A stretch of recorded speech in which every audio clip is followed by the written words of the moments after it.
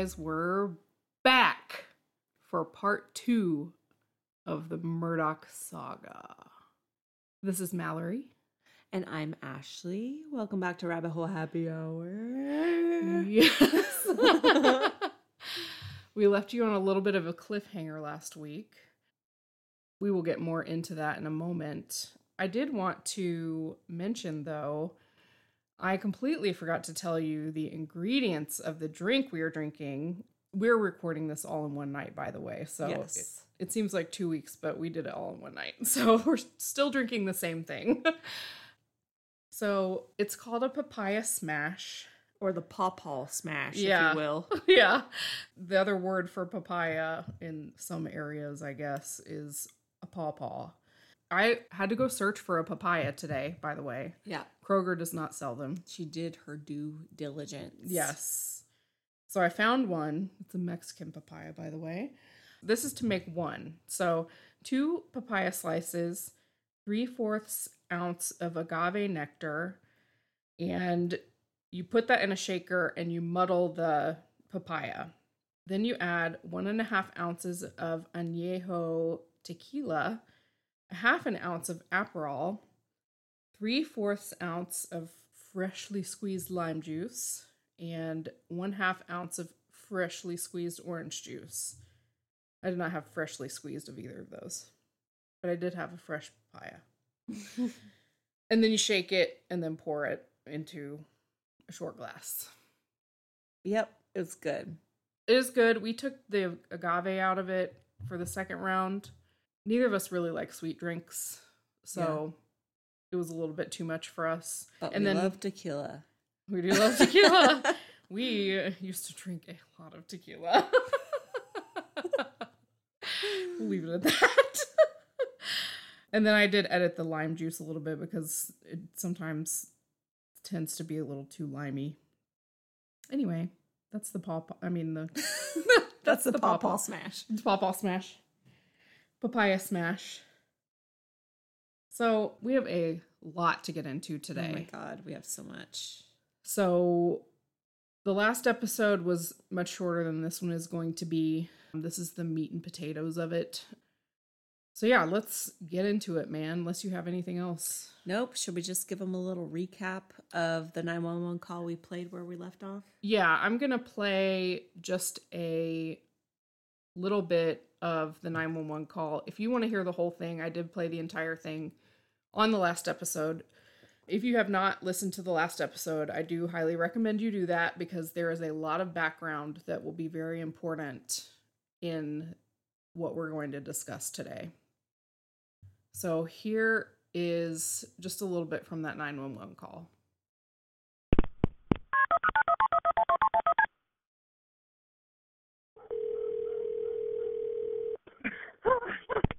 Hampton County 911, where's your emergency? This is Alex Murdaugh at 4147 Moselle Road. I need the police and the ambulance immediately. My wife and child just shot badly. Collin County Communications. Collin, I have an Alex Murdaugh on the line, caller from 4147 Moselle Road. He's advising that his wife and child was shot. Okay, and sir, give me the address again. It's 4147 Moselle Road. I've been up to it now. It's bad. Okay. Okay, and are they breathing? No, ma'am. Are they in a vehicle? No, ma'am. They're on the ground out at my kennels.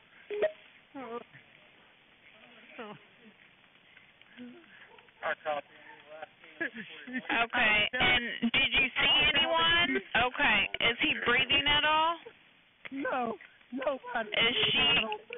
Okay, do you see anything? Do you see anyone in the area? No, ma'am. What color is your house on the outside? It's white. You can't see it from the road. Okay, is it a house or a mobile home? It's a house. Okay, and what is your name? My name is Alex Murdaugh. Okay, and did you hear anything, or did you come home and find them? No, man, I've been gone. I just came back.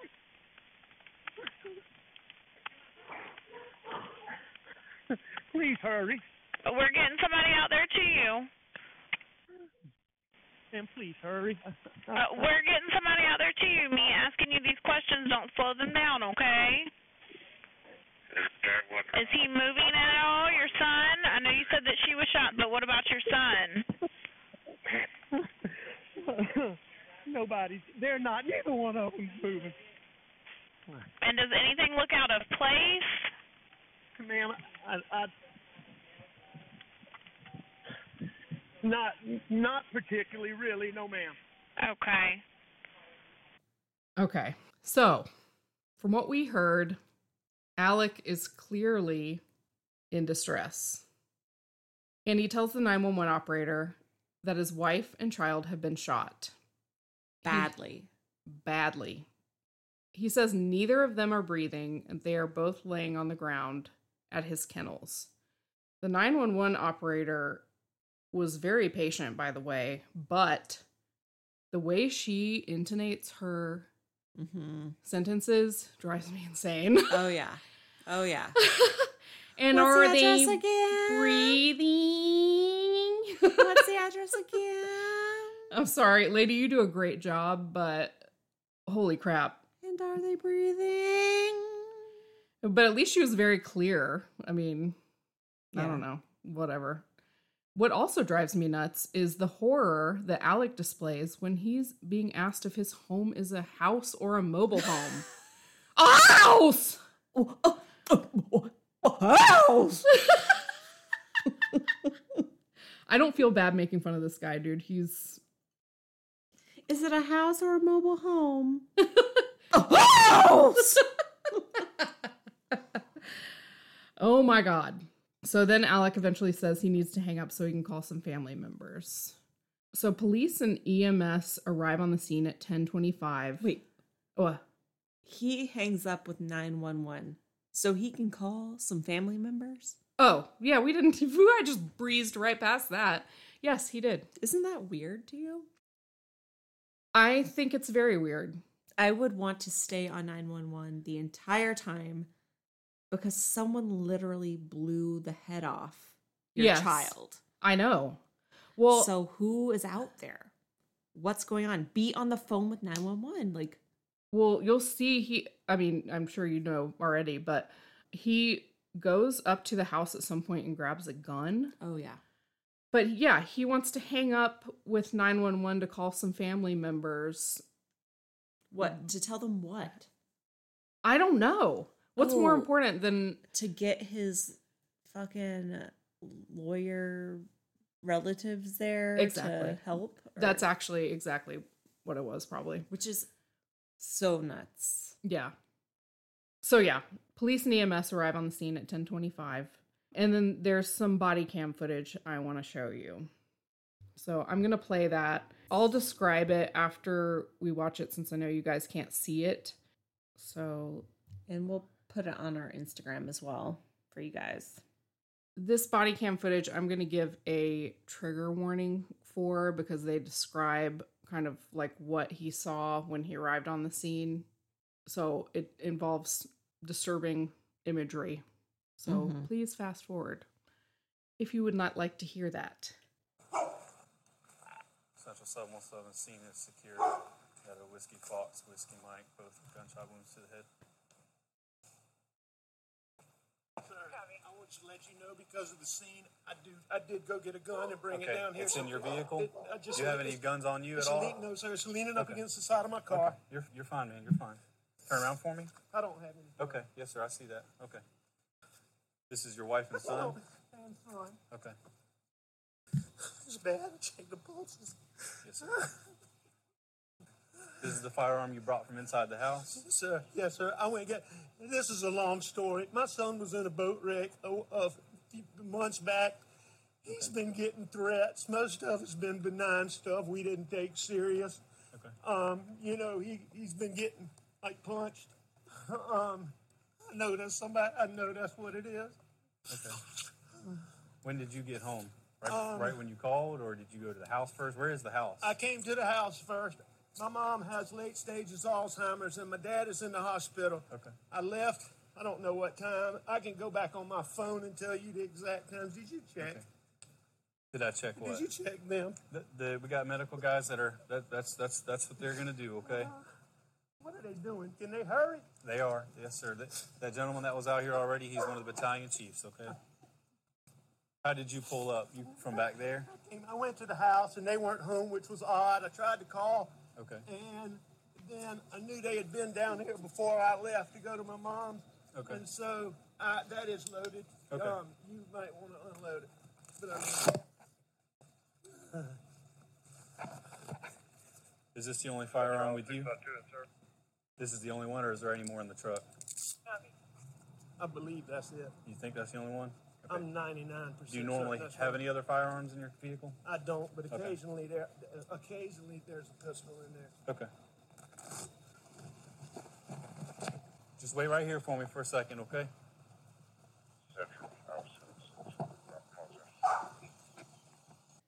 All right. Yeah, the police are here now. The police are here now.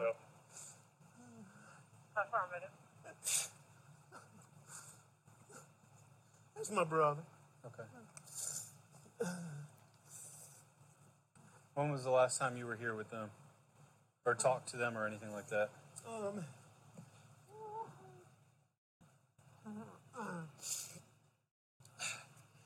It was earlier tonight. I don't know the exact time, but Okay. I left. I was probably gone an hour and a half from my mom's, and I saw them about 45 minutes before that. Okay. I rode around with Paul for 2 hours this afternoon in the pickup truck. That's your son, Paul? Okay. Somebody going to check him? Yes, sir. They've already checked them. They did check him? Yes, sir. It's official that they're dead? Yes, sir. That's what it looks like. I'm sorry. No. You're fine. Yes. I'm very sorry. So, Alec is seen pacing around wildly while sobbing. He tells the officer that he has a gun with him because of what happened to Paul and Maggie. He had told, I guess it's on a separate, I don't know if it's a separate. He said on the 911 call. Yeah. He was like, I'm going to go to the house, get my gun. Yeah, because of what happened to Paul and Maggie, and he didn't feel safe or whatever. Yeah. Yet he wants to hang up on 911 to call his family, which instead is of staying on the absurd. line with them. Yeah. Anyway, within literally 2 minutes, he tells the police officer that Paul was in a boat accident. Within 2 minutes. That came too fast. It was before 2 minutes. It was the second thing he said, other than I got a gun from my house. Yeah, the officer it's over there leaning against the car. Yeah. And then he's like, my son was involved in a boat wreck. Yeah. Like immediately. He's been harassed. He's been punched. Yeah. I think it's related. The officer should have been like, sir, I did not ask. Sir, I don't know what you're talking about. Yeah, like, what would have been your reaction? Like, okay? Yeah. Like, what? He must think everyone is so on top of his family's life. He must. Or he was just ready to get his story out of the way. Oh, yeah. He was like, this is what it's got to be. Like, he could not even hold it in because he's so nervous. Yeah, right. Because he's probably been playing it in his head. Anyway. So he asked if they checked Paul and Maggie, and the officer says they're working on it. And then a couple of minutes later, you hear Alec on the phone with someone who he claims he claims it's his brother. We'll talk about that later.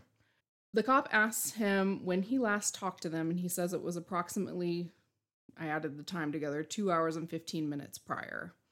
He says he and Paul rode around the property earlier in the pickup truck, and then he asks again if they've checked Paul and Maggie, and the cop says yes, they've already checked them, and he asks if it's official if they are dead, and the cop says yes.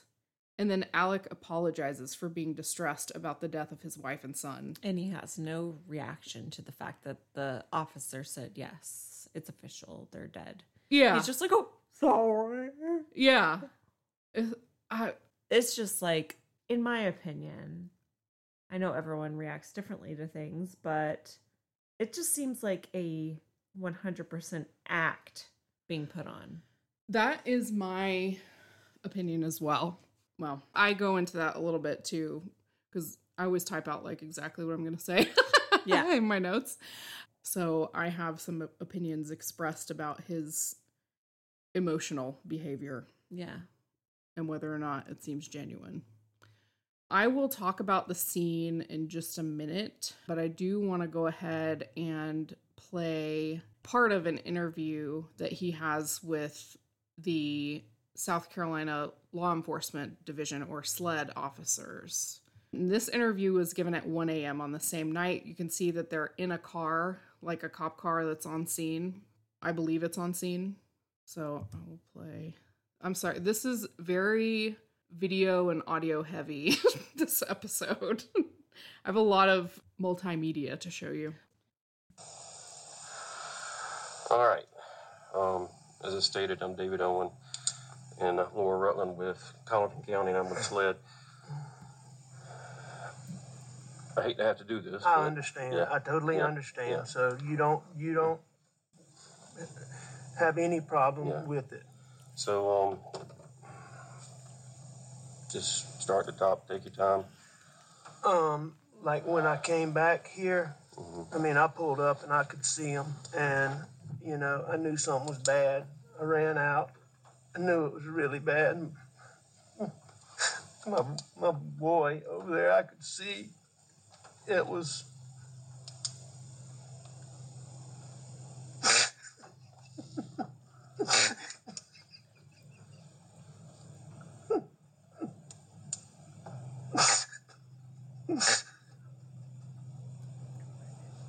I'm sorry. And I could see his brain on.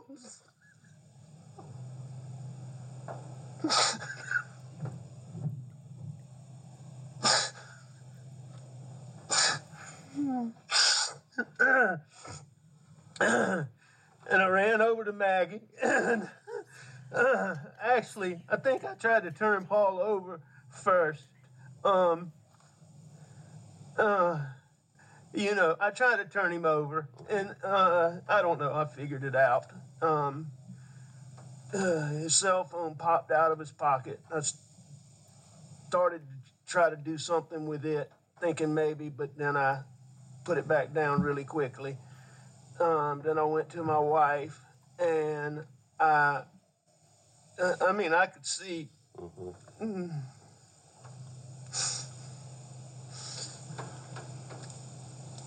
Did you touch Maggie at all? I did. I touched them both. Okay. I tried to do it as limited as possible, but I tried to take their pulse on both of them.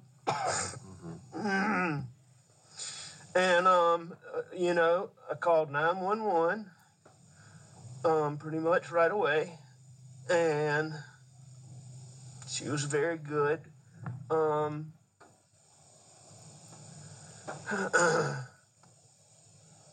talked to her. I told her I was going to get off the phone to call some family members. I did that.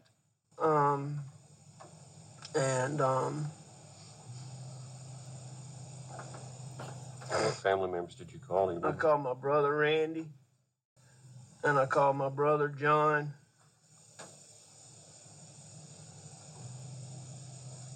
And I tried to call a little boy, real good friend that's right around the corner from here, but I didn't get him.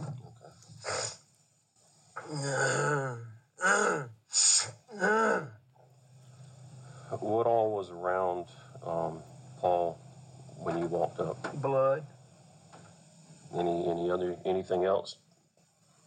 I mean, there were some body things, yes, sir. I mean, like any other evidence? I know you said the phone fell out the pocket, but did you see anything else that didn't belong or shouldn't belong or that wasn't part of Paul? No, sir, not. No,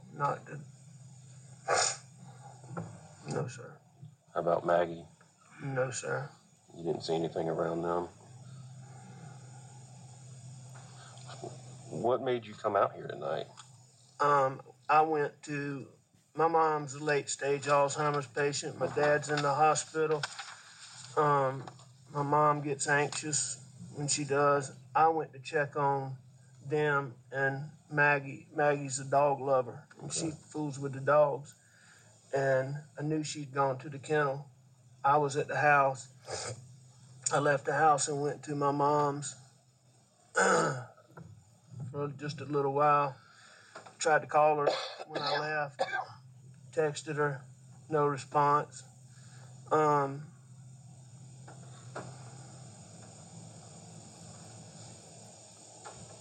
When I got back to the house was obviously nobody was in there, so I figured they're still up here fooling around. Paul was gonna be getting set up to plant. Our sunflower seeds got sprayed and died, and he was refiguring to plant the sunflower seeds. So I came back up here and I drove up and saw and called.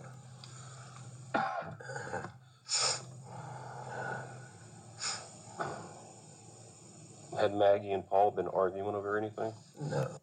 Do you have anything to say? I want to say that I'm not going to play the rest of this interview because, god damn it, it is so hard to get through. Oh my Just that God. much was like grating. Yeah. Ugh. So, according to Alec in this interview, when he arrived, he pulled up and saw the bodies, and he said that he could see Paul's brain. He says he tried to turn Paul over first, and then he said Paul's cell phone had popped out of his pocket. He says he started to, quote, try to do something with it, thinking maybe, but then I put it back down really quickly. So he didn't finish his thought. What does that mean? Like, what were you trying to do with it? I think he looked at what was on the home screen, and what was on the home screen were all the texts, missed calls. Yeah. From his friend. Rogan. Which I'll explain. We'll explain later. Yeah, who Rogan is. Then he says he went over to Maggie, and SLED officer David Owen asks if he touched Maggie, and he says he touched both Paul and Maggie, but tried to do it as little as possible and only tried to check if they were breathing, he said. Yeah, he said check if they were breathing, check his pulse. They said both. Yeah. He said both. He then says he called 911, quote, pretty much right away. He added that the 911 operator was very good. Very good. He provided a little bit of feedback on her customer service. Great. So he pressed star to leave her a very good review. Yeah, he left her a 5-star review. He tells David Owen that he told the 911 operator that he was going to get off the phone to talk to some family members. He said he called Randy, his brother John Marvin, and a friend of the family and neighbor, which is Rogan, but he says he didn't get him. Owen asks what was around Paul when he walked up, but Alec doesn't understand what Owen is actually getting at, and just says basically that there's blood and, quote, some body thing. But Owen is like, no, I mean any other evidence. Objects that didn't belong there, like not bodily fluid or parts or some body thing. And Alex says he didn't see anything. And then he tells him that he was at his mom's house prior to coming back to the Moselle property where Paul and Maggie were. I don't think I mentioned that this property that they're at is, they call it the Moselle property or just Moselle, because I think it was on Moselle Road. Mm-hmm.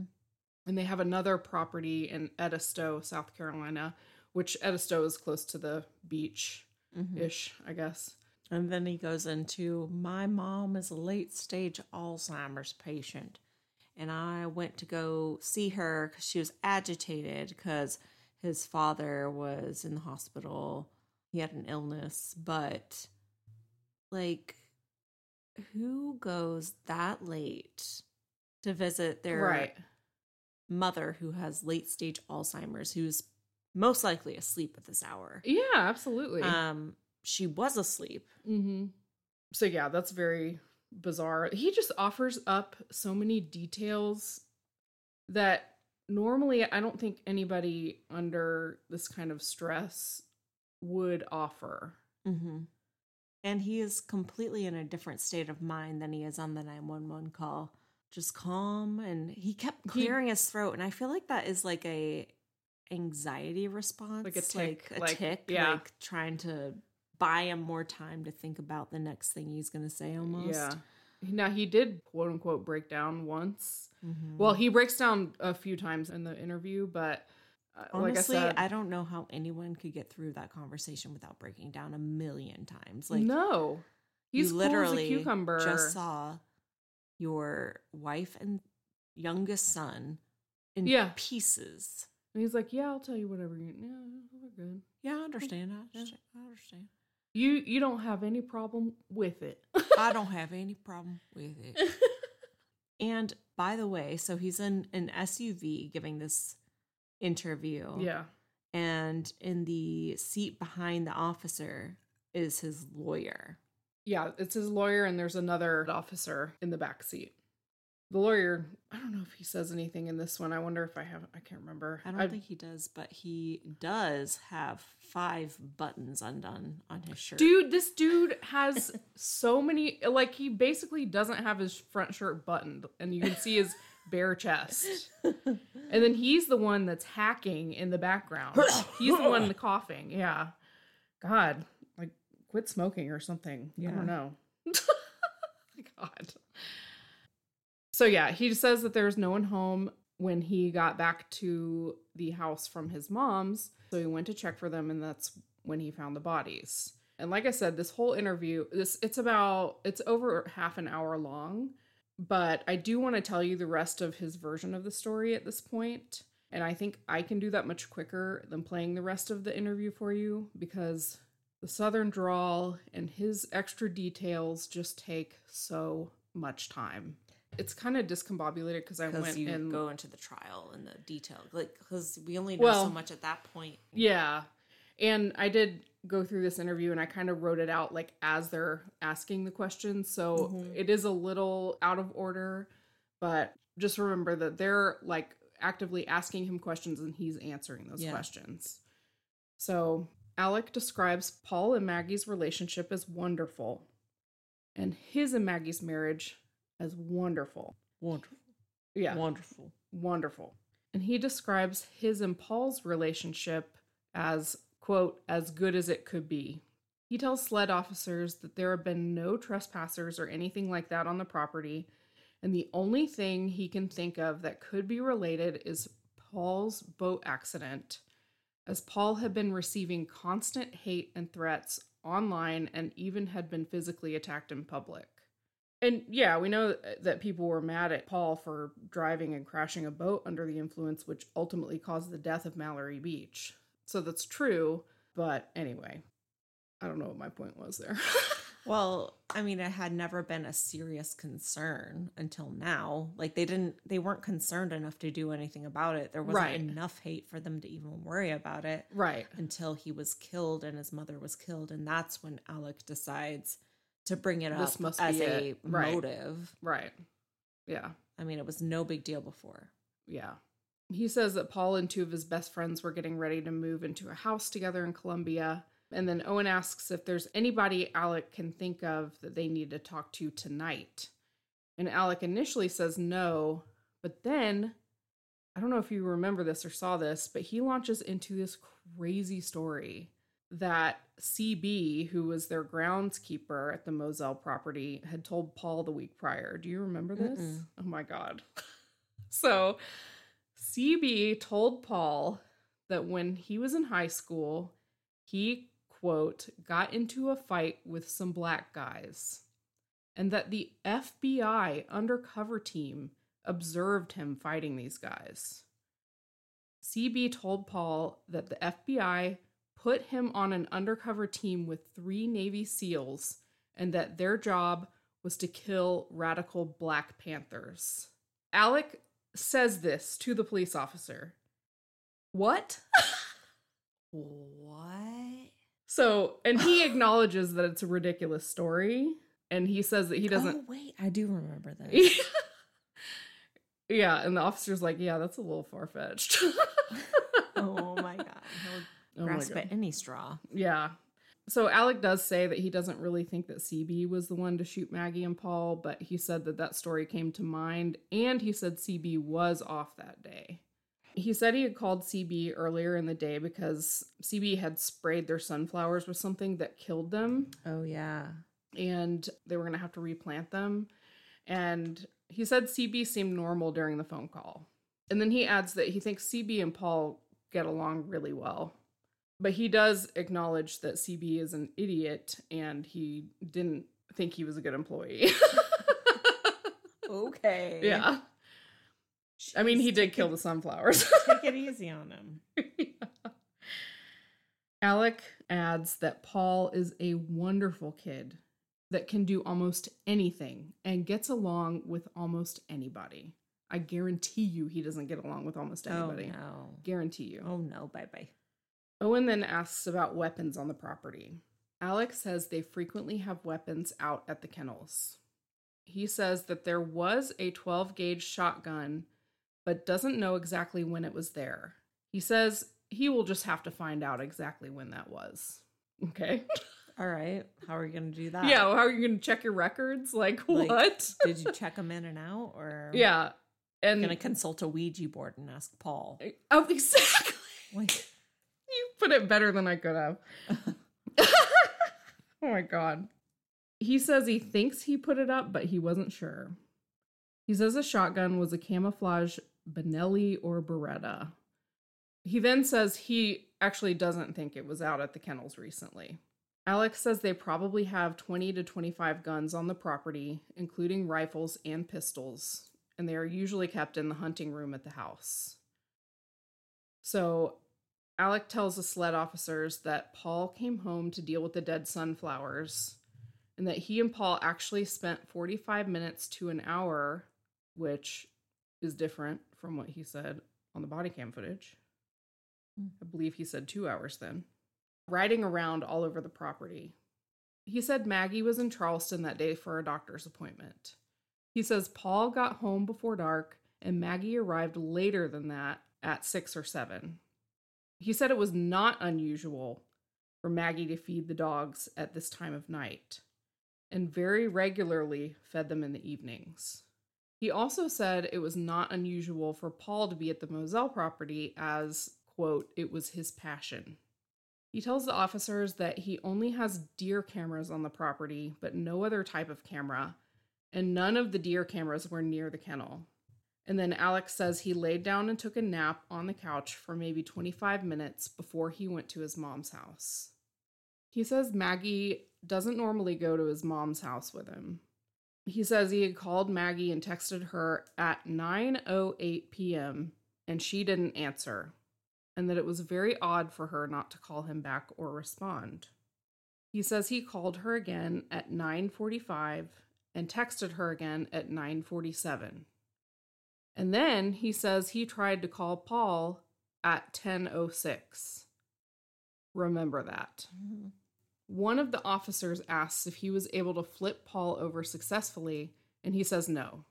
And then Owen ends the interview by saying that law enforcement will be at the property for quite some time and that the coroner will take custody of Paul and Maggie to do the autopsies. So now I'm going to do the description of the scene. So another trigger warning. It is gory. So fast forward, I don't even fucking know how long. Just keep going. Why are you listening to this if you're going to fast forward through? That's what I want to know. If you're listening to this and you have to no, I'm just kidding. Some people have specific traumas, but yeah, we're just joking, just joshing with you. So the scene was really grisly. I mean, as we just heard, one of the first things Alex says to the police in his first interview with SLED is that he could see Paul's brain lying on the ground. His full brain. Uh-huh. Paul was found in the feed room at the kennel laying in his own blood with his brain at his feet. He had been shot with a shotgun. I just want to add this little spice. When I was doing chart reviews for work, I once saw a victim of a shotgun shot to the head and saw how fucking horrible it is. Oh my God. There were pictures. It's completely shocking because you're basically just seeing like a deflated head. And it's, or like chunks missing, or I don't know. It's really horrible. Okay. So somebody that had actually viewed the crime scene photos gave an interview to a news source about it, and they described it as, quote, his head exploded like a watermelon. I mean, you can see his face, but the rest of it, his head, is just gone. Yep. Totally empty. They were picking pieces of his brain off the walls. And I heard from the doctor who examined the body that his brain was detached from the brainstem and like fully just shot out of his head. Oh my God.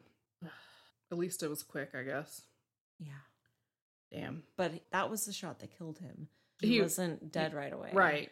Yeah. He had another gunshot wound. Another source who viewed the photographs confirmed that significant parts of Paul's head are simply not there, referring to the shotgun wound to his head and neck area. And then they just said much of his brain was just blasted out. Maggie was shot with a semi-automatic rifle. She was found lying face down outside the kennels. She had 5 distinct gunshot wounds. A gunshot wound to the left side of her torso and head include injuries to her left breast, lower jaw, ear, skull, and brain. Other injuries were identified to Maggie's left wrist, left thigh, her upper abdomen, through the lower back, and a downward trajectory shot to the right back of Maggie's head, injuring the skull, brainstem, cerebellum, and the right side of her upper back. Paul had 2 distinct gunshot wounds to his chest and shoulder and head, including an entrance wound to the left shoulder and side of the neck, proceeding upward from the front to back until the gunshot exited at the right side of the top of Paul's head. This injury produced a, quote, aspiration of blood into Paul's upper airway. No. That is a horrifying sentence to me. That means he inhaled at least once after he was shot. Because blood was found in his airway. Oh, poor guy. The second shot produced a, quote, cookie cutter pattern, which I'm not sure what they mean by a cookie cutter pattern. Because there's a lot of different types of cookie cutters. Yeah, is it like a heart? Is it a circle? Is it a gingerbread man? Yeah. Yeah, I don't know. So that was in the left side of Paul's chest, and then it continued through his left arm. I guess it was just like a distinct hole, is what they're saying, right? Maybe. I don't have a clue what they mean by that. I'm really not sure. Oh my God. Yeah. It's all the way on the top of the fucking door. Wow. Analysis also identified bloodstains and body tissue from Paul on the entry door, threshold, frame, and wall and ceiling above the door. It's a lot. It's everywhere. Splatter was also identified on items on the floor and the shelf to the right of the doorway, including a sack of dog food. Other evidence identified at the scene include hair found on top of the door and wall, skull fragments on the floor, brain tissue on the outside walkway, and footprints in the blood on the floor. Paul was found resting face down just outside the doorway with his right foot and shoe inside the threshold. So I think they think the footprints in the blood are Paul's footprints because he took a few steps after he got shot the first time. And the blood dripping off his fingertips like illustrates that he was still... Yes. My next sentence is, the analysis indicates that Paul was shot in the chest first, then shot in the upper left shoulder and face as he was moving toward the door. 6 fired cartridge cases from a .300 Blackout semi-automatic rifle were found in a, quote, walking cane handle-shaped pattern near Maggie, indicating that both Maggie and the shooter were moving as each shot was fired. When investigators first arrived on the scene, Maggie's phone was actually missing, but they ended up finding it and using the Find My iPhone feature, and it was located the next day along a road not far from the Moselle property, which is interesting because it's located on the exact route that Alec would have taken to his mom's house when he went over there. And the mom's house is called Alameda, right? Yeah. Alameda or Almeida. I've seen it both ways.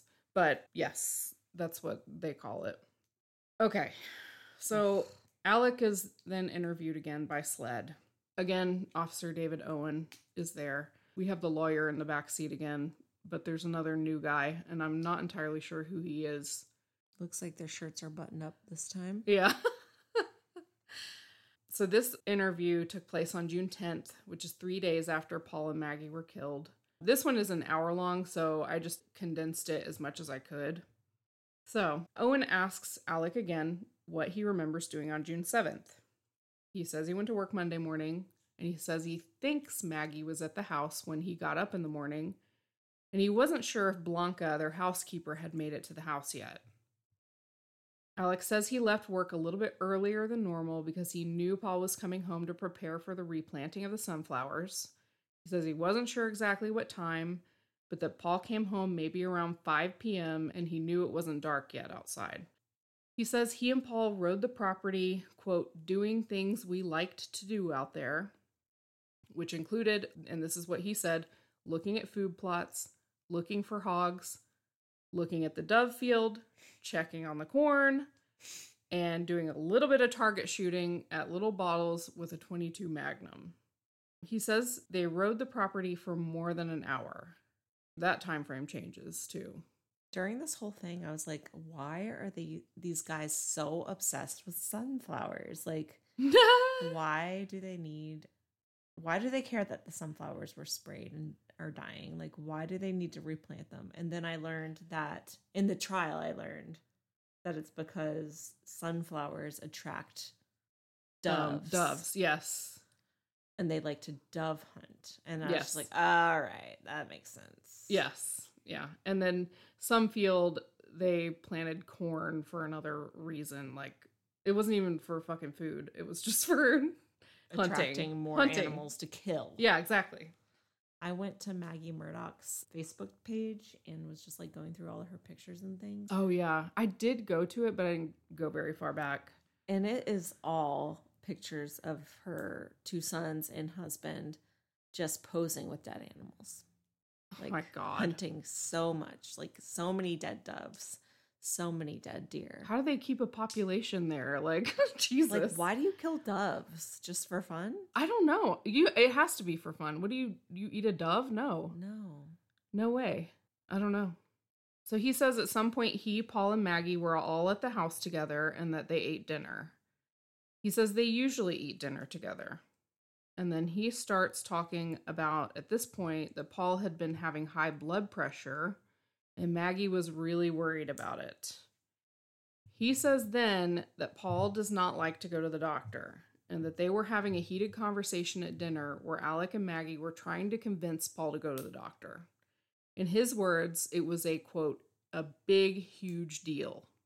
Yeah, he really was harping on this, like, Paul's blood pressure thing so much. Like, his feet were swollen. It was... Yes, his feet swell up. Oh, my God. Yeah. So alarming. It's hot.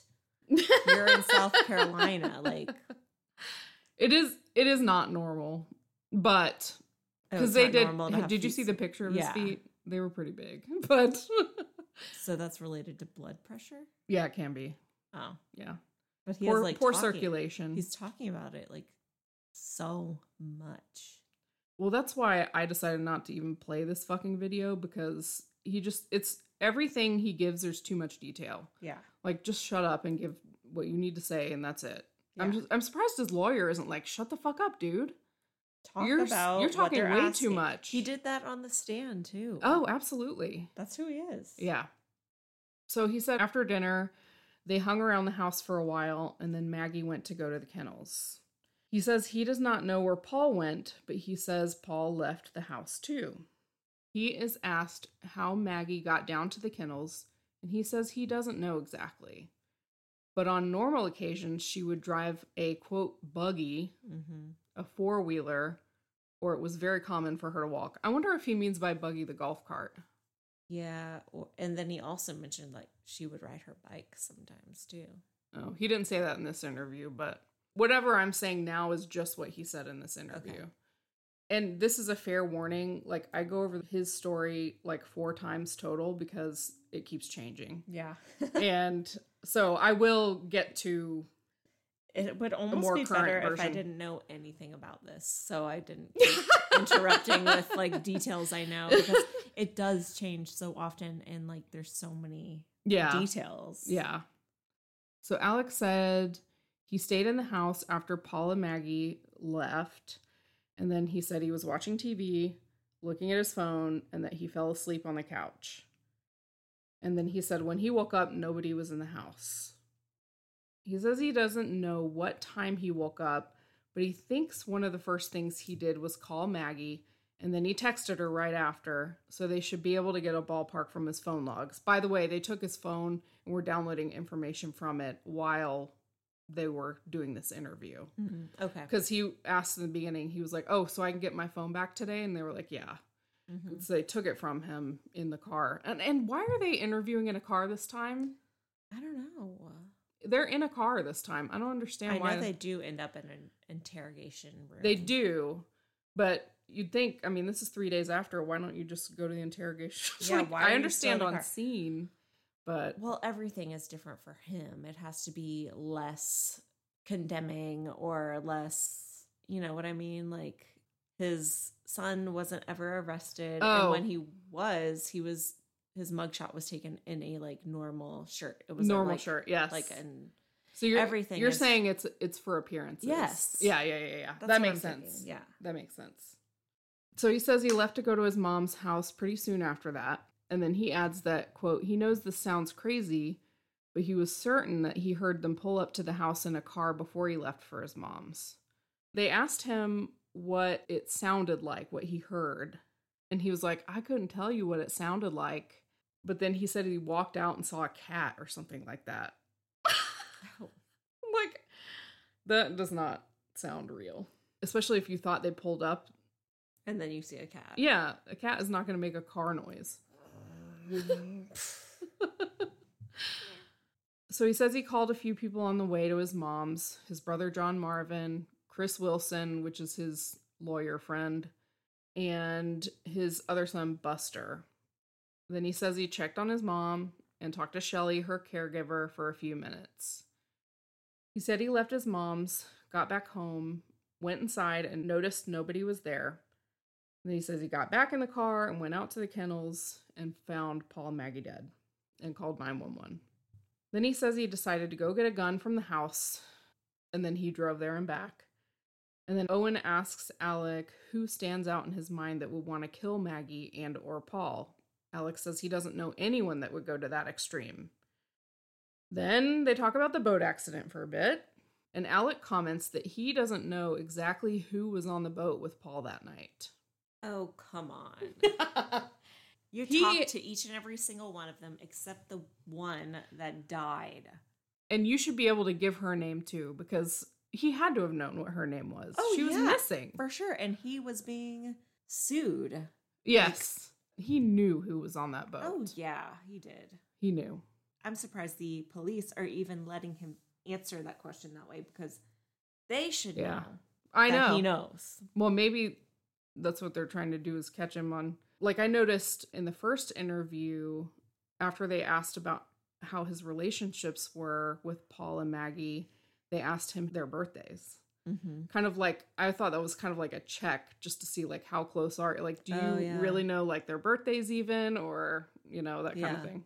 I don't know. That was just something I thought. Interesting. So I think they're just, like, trying to catch him in a lie or verify. See what he'll lie about. Yeah, right.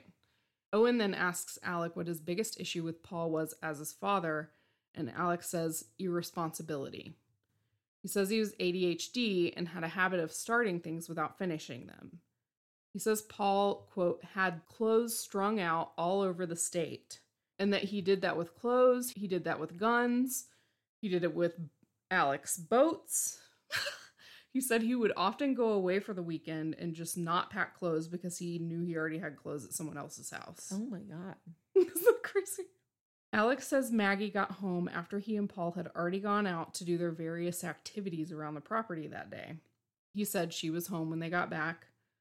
but he didn't believe she had been home too long. Then he says Blanca made dinner for them that night. Owen asks again how Alex's relationship with Maggie is, and Alex says, quote, very good as it could possibly be. He said, of course they have their issues, but their relationship was wonderful. And he did use the word wonderful again. He said they didn't really argue, but the thing that probably caused the biggest friction between them is that she liked to stay with her family when they would go out there for a little bit longer than he and the boys wanted to stay. And then at this point, he breaks down into a sob. And by the way, you guys have heard it already, but I mean, his voice is literally insane when he's sobbing. It cracks so much that honestly, it kind of sounds intentional to me. Oh, yeah. 100%. I mean, it's just my opinion slipping out there. But so anyway, they ask more details about the day. And Alex says they rode the property in 2 trucks that day. It was a black one and a white one. And then they ask about the weapons they own. And Alex says Paul had guns scattered all over the place. He says Paul had a gun called a 300 Blackout. Side note, for those that have the same attention span as I do, 6 300 Blackout ammo casings were found near Maggie's body on the scene. So then he says Paul said the rifle had been stolen and that it had been gone for some time. So he said that Paul would use Buster's 300 Blackout since his Blackout had been stolen. Buster's gun was black and Paul's gun was tan. Alec had given both the boys a 300 Blackout over a year ago, and he says they don't keep guns out at the kennels, but there were always guns out there. It was not unusual for Paul to leave guns out there. Alex says they never reported the gun as stolen because he was not totally convinced it was stolen as opposed to lost.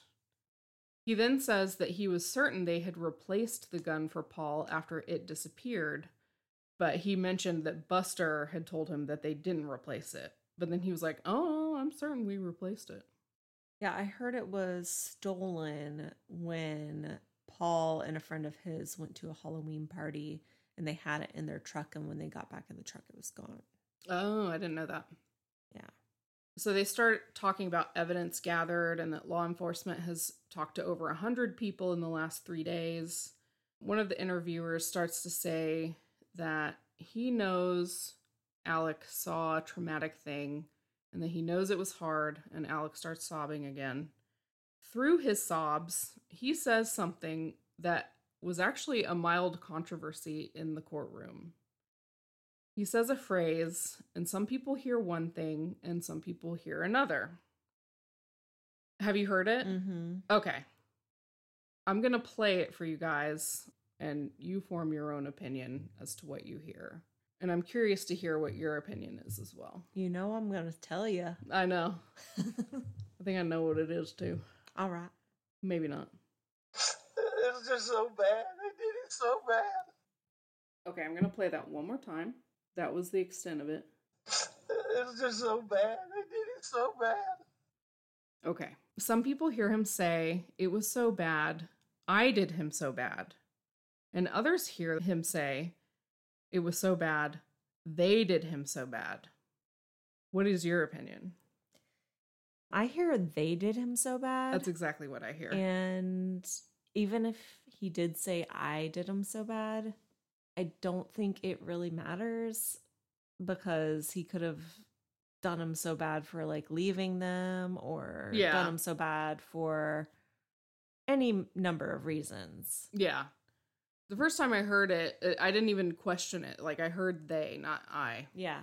You need to come to the South if you want to really understand. Yeah, exactly. I think that might be part of it. Anyway, people apparently made a huge deal about it, so I thought I'd mention it and see what you said. For sure. I think he said they. Yeah. So on August 11th, Alec has his 3rd sled interview. An immediately eyebrow-raising fact from this video is that attorney Corey Fleming is present with Alec and acting as his attorney. Fleming is under indictment for direct involvement with Murdaugh's many, many financial crimes. Wait, what? Wait, what does that mean? I guess he's been involved in some of those crimes. Or allegedly involved. When this interview came out, I don't know if I did text you, but I wanted to so bad to talk about it because I felt like this lawyer was bullying the agent. Oh, yeah. For sure. Because he called him in to ask him a question. And he's like, so you're just going to ask him the question? There's no other reason why you brought him in, right? Yes, actually, I think I addressed that. I think so. Yeah, and it was like, but he was just so aggressive with him. Like, there's no other reason why he's here, right? Like, are you trying to accuse my client of something? Yeah, so Fleming interrupts the interview almost immediately and says that he thought Alec was coming to get updates on the investigation, not to be questioned himself. Fleming demands information first before Alec is questioned. And it's Officer or Agent Owen again, and he says some of his questions are directly related to information about the case. Mm-hmm. Fleming demands Owen say if he's asking Alec questions to further the investigation or if he's asking Alec questions because Alec is a suspect. Owen says he's trying to further the investigation, and he's trying to eliminate Alec as a suspect because he's obligated to treat Alec as a suspect because he was the first one on scene. Mm-hmm. And then Fleming seems fine with this answer, but wants to be sure that Owen will not be questioning Alec based on news reporting surrounding the case. Fleming says, quote, I don't read it, but everybody in the United States of America has an opinion on this case. And because I know everybody and I know it's a bunch of bullshit, I can't imagine y'all are going to be asking about the nonsense on the internet. Owen says that's not what he's asking about. And Fleming acquiesces to the questioning as long as Alec is okay with it. And Alec says, yes, let's proceed. Yeah, but the way he was like asking him these questions, the lawyer, he seemed like he was just like straight up intimidating the officer. Yeah, yeah. It was crazy. I don't know if that's how it normally is, but I thought he was just like puffing up his chest and like, no. Well, it's just a weird like juxtaposition to the lawyer that he had with him in the other He was just sitting there quietly. And coughing and had his shirt open. Yeah. It is. And this guy's very aggressive. Yeah. So they run through the day of June 7th for a third time. This time I will spare you the same details, but I will go ahead and tell you about the new information that is revealed in this interview.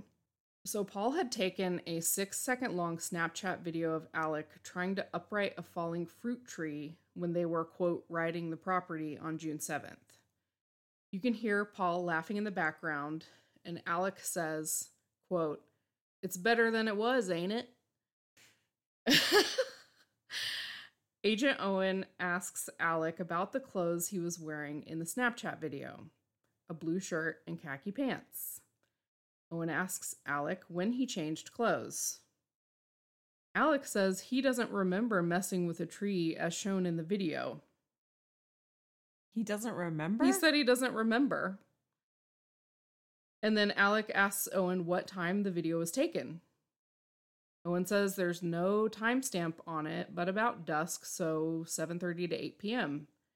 And then Alec finally says he guesses he changed when he got back to the house after riding around with Paul. Yeah, in the video, he's basically like pulling the tree up and he lets go and it falls down. He's like, better than it was, ain't it? Yeah. See, it's things like that the sympathy starts to creep back in for me. Mm-hmm. We were talking about this earlier. Yeah. How I don't know what it is with me. I don't know if I have like a soft spot for like Southern dads or something. Yeah. Because I grew up in the South. But he's that type of person. Like he has that personality, at least on the surface, of a very like friendly, outgoing, nice Southern man. Mm-hmm. And I can see how he used that to his advantage to manipulate people. Yeah. So another thing, Alex said that he didn't often go visit his mom as late as he did that night, but she'd been particularly bad and particularly agitated the night of June 7th, since his father had just gone to the hospital. And he says that he was at his mom's for 45 minutes to an hour that night. Owen then asks Alec about Rogan Gibson's dog, Cash. Rogan Gibson he lives very close to their property, and he's a good friend of the family and a good friend of Paul's. And there was something wrong with Cash's tail. And Cash had been staying at the Murdaugh kennels, and Paul had contacted Rogan the night of the murders to let him know how his tail was doing. And I will go more into that as well in a little bit. Alec says that he found out from Rogan that there was something wrong with the dog's tail, and he doesn't recall any conversation with Paul about it at all. Remember that. Okay. Owen asks Alec about the 911 call where he randomly says here, and Owen asks if Alec was calling a dog. Alec says he doesn't remember that, but is sure that no dogs were out when he was calling 911, and he isn't sure why he said here. Owen brings up what guns were missing.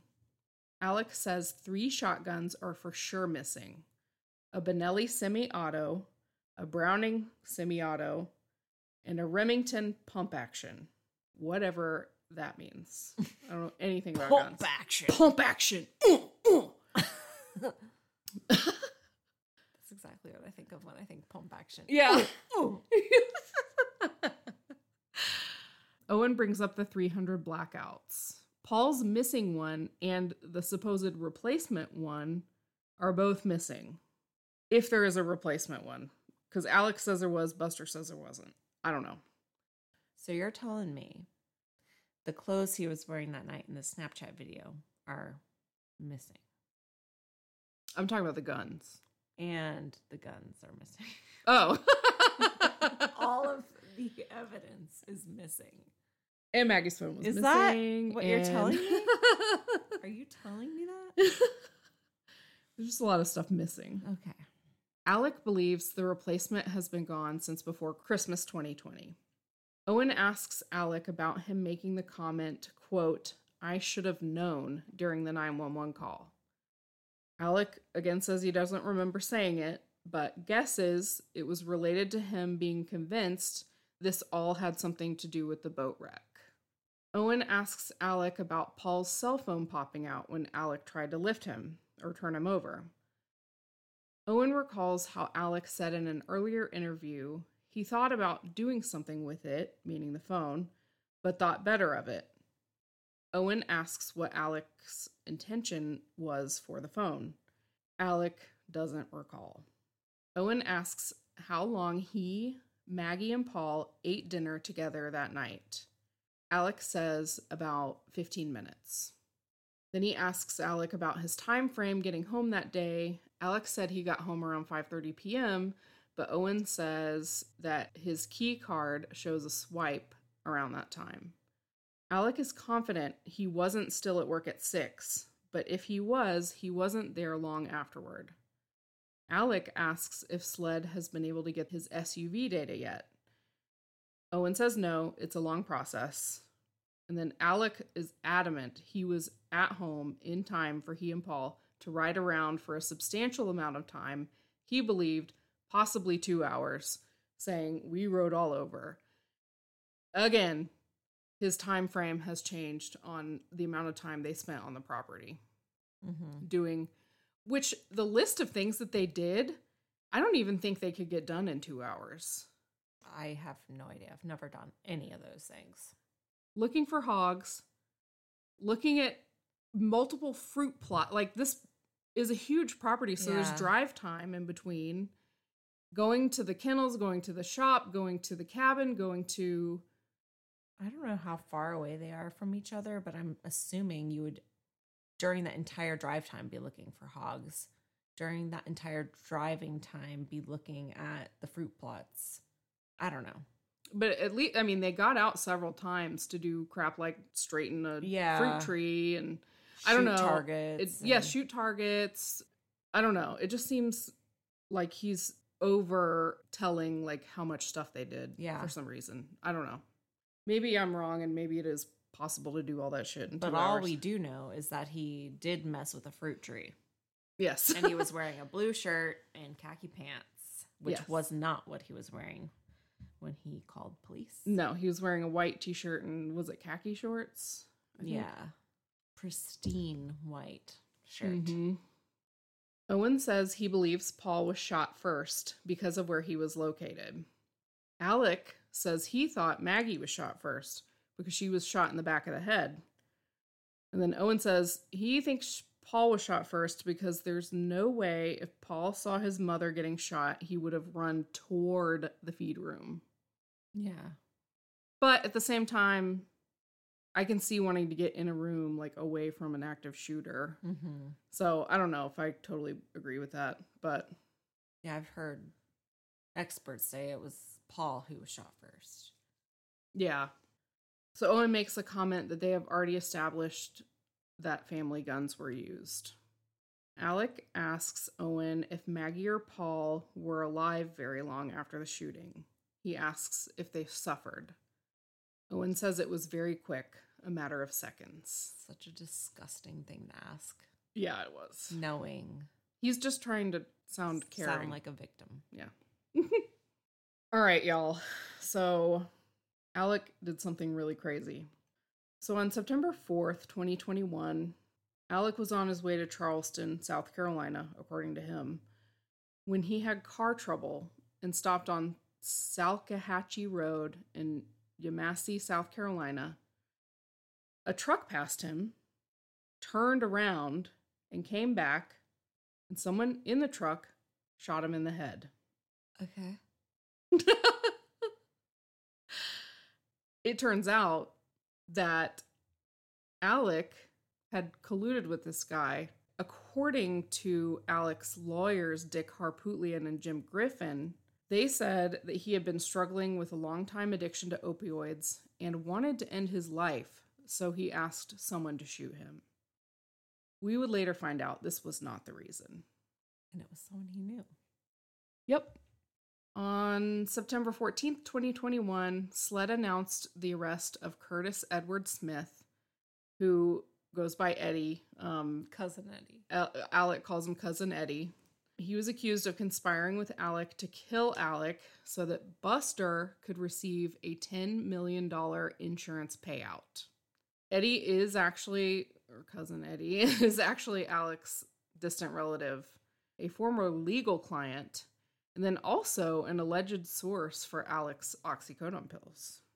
And I remember this happened when we were discussing starting the podcast.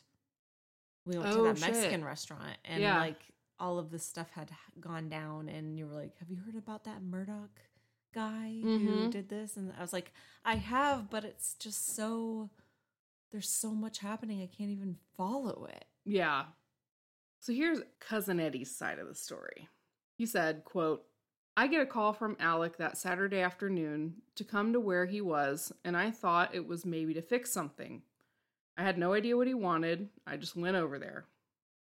When Eddie arrived to where Alec was parked on Old Salkehatchie Road, he claimed Alec got out of his car and began waving a gun around. Eddie said, quote, I run over and we wrestled a minute together, me trying to get the gun away from him, and then the gun kind of went off above his head, and I got scared to death, and I ran to my truck and took off. Didn't Alex slash his own tire? Did you mention that he had a flat tire? No. He apparently had slashed his own tire. Oh my God. To claim that he had a flat tire, and when he got out of the car to change it, he did slash his own tire. Yeah. So not only does Eddie maintain that he has never hurt anyone, but he vehemently denies being Alec's drug dealer. Despite the accusations Alec lodged against him, Eddie says he doesn't blame him. He said, quote, I understand he's in fight or flight mode, and he wanted me to be the heavy weight in the water so he could fly. But Eddie also said that Alec can't pull a fast one on him. He said, quote, I wouldn't advise him to try to set me up. I'd strongly advise him against that. So I don't know exactly what that means, but I guess don't mess with Cousin Eddie. Mm-hmm. I saw in an interview, they were talking about how Alec had asked Cousin Eddie to shoot him to put him out of his misery. And they were like, do you have any response to that? And the lawyer like gestured over to Eddie and he said, if I were to shoot that man, he would have been dead. Oh my God, that's crazy. And Cousin Eddie is currently being held by Lexington County Sheriff's Department, quote, for safekeeping. Safekeeping? I don't know what that means. That's what it said. Yeah. Like a Werther's original in your coat pocket? Just for safekeeping. Just keeping it safe right here. We got to keep him from the public and the public from him. So, in September, the state Supreme Court issued an official order to disbar Alec from the practice of law in South Carolina in the wake of numerous criminal charges stemming back more than a decade and spanning the width of the South Carolina Lowcountry. And here's just an excerpt from the order itself. It says, we suspended respondent Richard Alexander Murdaugh from the practice of law on September 8th, 2021. In the intervening months, respondent has been indicted on more than 80 criminal charges arising from various ongoing investigations.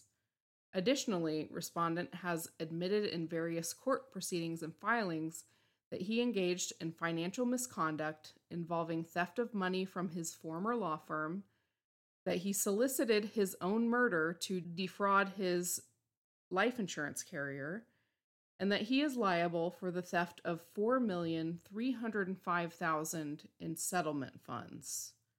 Based on these admissions, we issued an order directing respondent to personally appear before this court on June 22nd, 2022, to present legal argument on the question of whether he should be disbarred from the practice of law.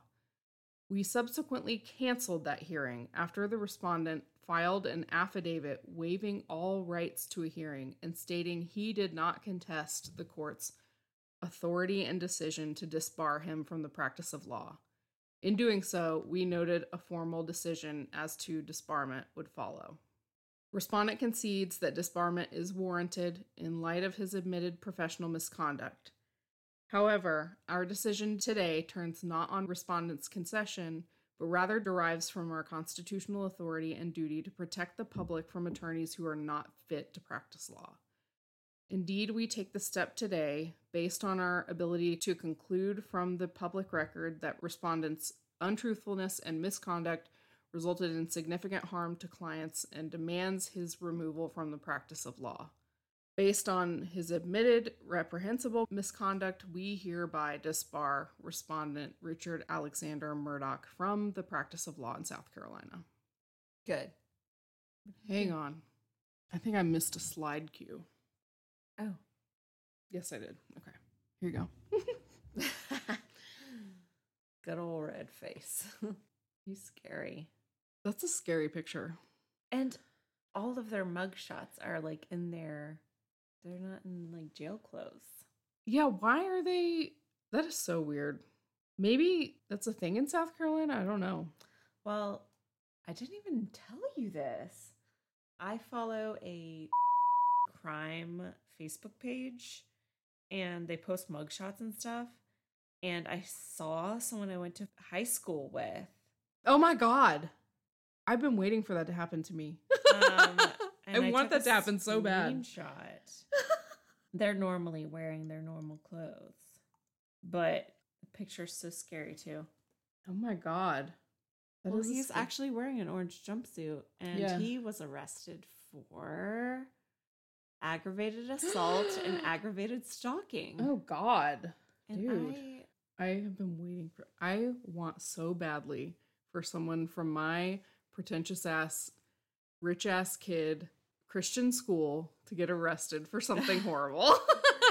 They're probably protected from, like, our version of the Murdaughs.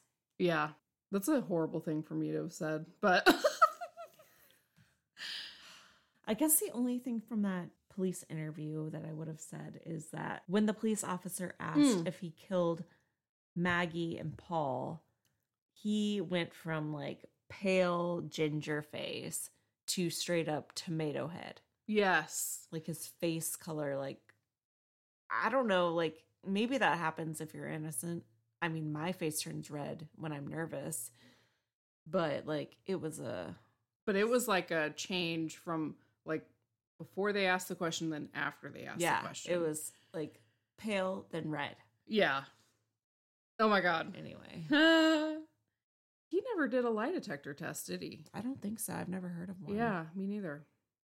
Probably denied it because he's a lawyer. Oh, I bet he said no. Yeah, I bet he said no. So in October 2021, it was revealed that SLED had Alec down as a person of interest in the homicides since the start of the investigation. And in July 2022, Alex Murdaugh was arrested after the Colleton County grand jury issued an indictment charging him with 2 counts of murder and 2 counts of possession of a weapon during the commission of a violent crime in the deaths of his wife, Maggie, and of his son, Paul. So when did he get arrested? I always wondered this. July 2022. Oh. Not even a year ago. Oh my God. I thought it was way longer than that. They went to trial pretty quickly. I mean, that's crazy. Kind of. Yeah. So he was out, a year. Was he in jail before that at all? He must have been, because there's some jail tapes, which I'm about to talk about, that were released, and they're from a 6-month-long period that were from October 2021 to March 2022. So yes, I think he was already in jail. I wonder when that happened, like why that happened. For the financial crimes. Yes. I'm assuming, Yeah. The indictment stated that Alec shot his wife with a rifle and his son with a shotgun. It was revealed at that time that there was also cell phone footage that placed Murdaugh at the scene when his wife and son were shot, which we'll talk about. But, what? The footage? What do you mean? The footage that you're talking about? Did you say something about the footage? cell phone footage? Yeah, the video that Paul took? Yeah. I don't feel like that came out until like trial had... I'm wondering if they just said they had it and didn't actually release the video. Yeah, they didn't release it until... Yeah. They must have had it, though. Yeah, I'm sure they had it by then.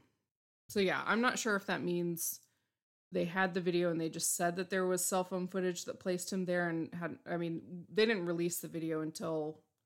recently. Yeah, very recently during the trial, right? So yeah. I'm wondering if maybe it came up in the probable cause affidavit for his arrest or something. And it wasn't shared. Yeah, or his indictment, because they needed that to charge him. Okay, so in the summer of 2022, 121 jail recordings of Alec's phone calls were released. The recordings are from a 6-month-long period, like I said, from October 2021 to March 2022. In several of them, there are some what you would call suspicious interactions between Alec and the other people on the line. I'm only going to play 2 of these. I didn't get a chance to go through all of them, but these 2 are with his son, Buster. So I will play the first one. These are all fairly quick, so I know I've shared a lot of audio tonight and last week. Hey. Sorry to bug you again real quick. Hey, where's Larry?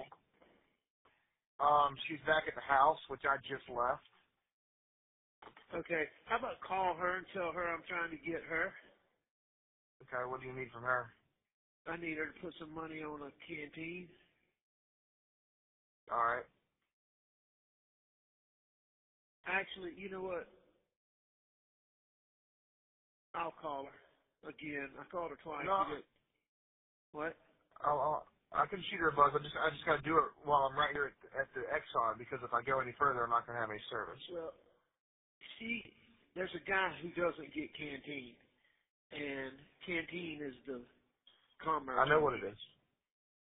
You know, I mean, it's the commerce, it's the trade, and it really helped me last week when she put it on that Lucas's account. I want her to do that one more time. Okay, it's just outside looking in, looks a little weird. What do you mean? It just looks a little weird. I mean, I get what you're saying, but I mean, I may deal with somebody. I give them $15. See, I can only do $60 on my account. I understand. I'm just saying, and I'm not saying you are, man. I just really hope you're not in there doing anything you shouldn't be doing. Oh, no, I'm not doing anything. I promise you, that's not the case. So when was that recorded? So this call was on January 4th, 2022. What are your thoughts? I have thoughts. I also have thoughts. So, well, basically what Alec is doing is asking Buster to ask his Aunt Liz, who's John Marvin's wife, to put money on another inmate's account, which is against the rules, by the way. Mm-hmm. He says it's the commerce in jail. Yeah. Which leads me to think he's going to put money on this guy's account and he's going to get something in return. Mm-hmm. What it is, I don't know. I mean, I thought about this for a second because immediately your thought goes, I mean, he was addicted to pills. So is he eating drugs? Is he some other contraband, whatever? Mm-hmm. But, you know, I don't know. There are like prison gangs and maybe he's paying this guy to protect him, because I thought about this because you sent me that TikTok today where there was an inmate talking about how when Alex Murdaugh gets to jail, they're going to beat his ass. The prison. Yeah. That's funny you say they're going to beat his ass, because I took it as they were like excited for him to come. Really? Mm-hmm. Oh, I thought it was a threat. No, I took it like they were looking forward to the Alex Murdaugh coming and helping them. That's so interesting. I didn't even think about it that way. Yeah, because he's a lawyer and they can like, he's rich apparently, and like I took it a totally different way. I wonder which is the real. That's so crazy. Yeah. That's so weird that you, oh my God. But yeah, with the commerce, the canteen, I listened to a call with Liz, John Marvin's wife. He did one with her too. Okay. And then he did another one with John Marvin. He was desperate for this money to be put on it. Oh, so these were like follow-up calls to this one? So okay. First he asked Buster. Then he called Liz. He was like, hey, he explains the whole thing like, you only can have $60 on your commissary. And this guy doesn't get any money on his. So can we put $60 on his and he'll pay him $15? Like he gets $15 and then Alec gets whatever's left for himself to use commissary. And he's like telling them it's because he's working out so much and he's sore and he needs ibuprofen, and ibuprofen's like $15 a pop. Oh my God. Whatever.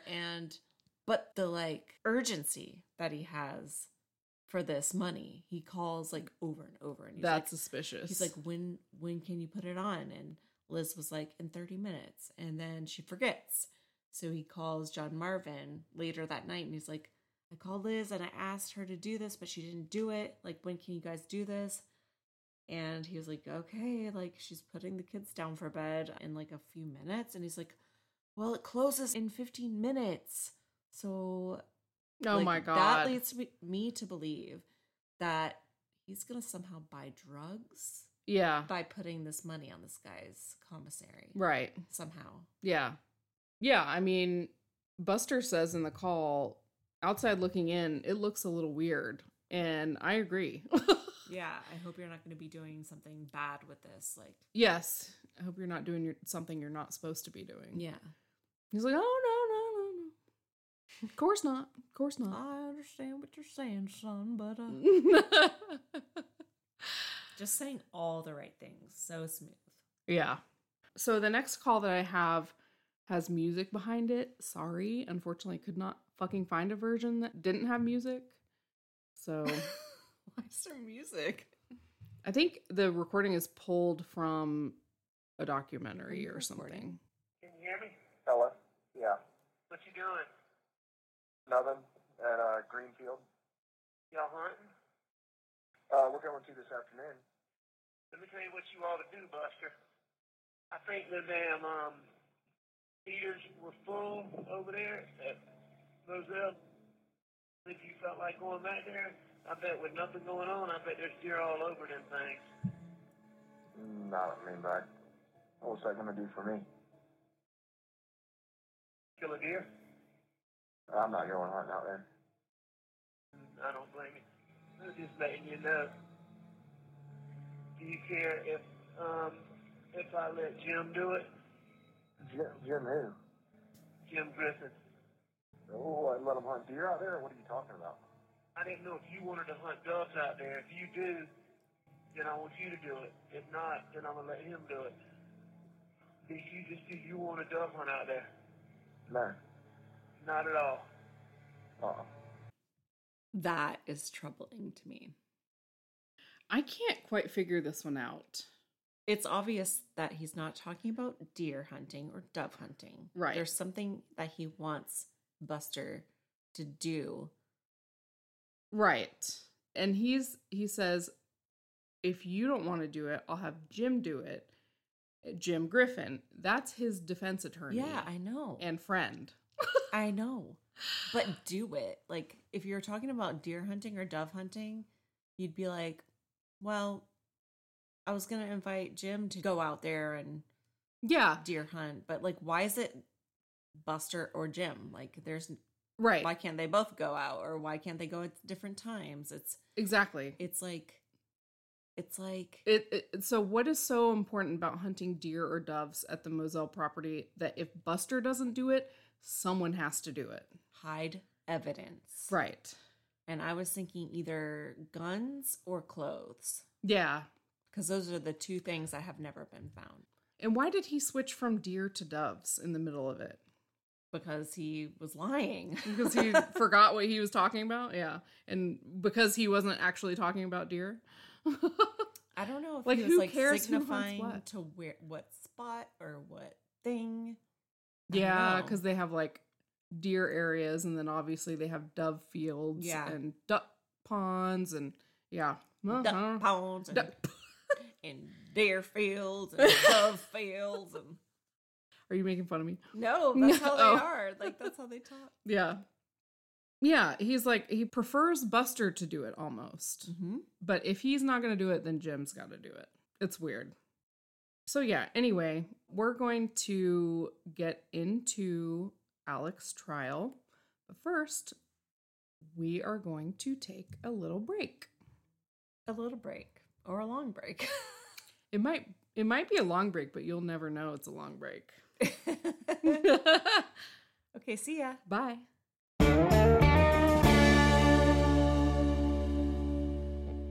Hey, we're back.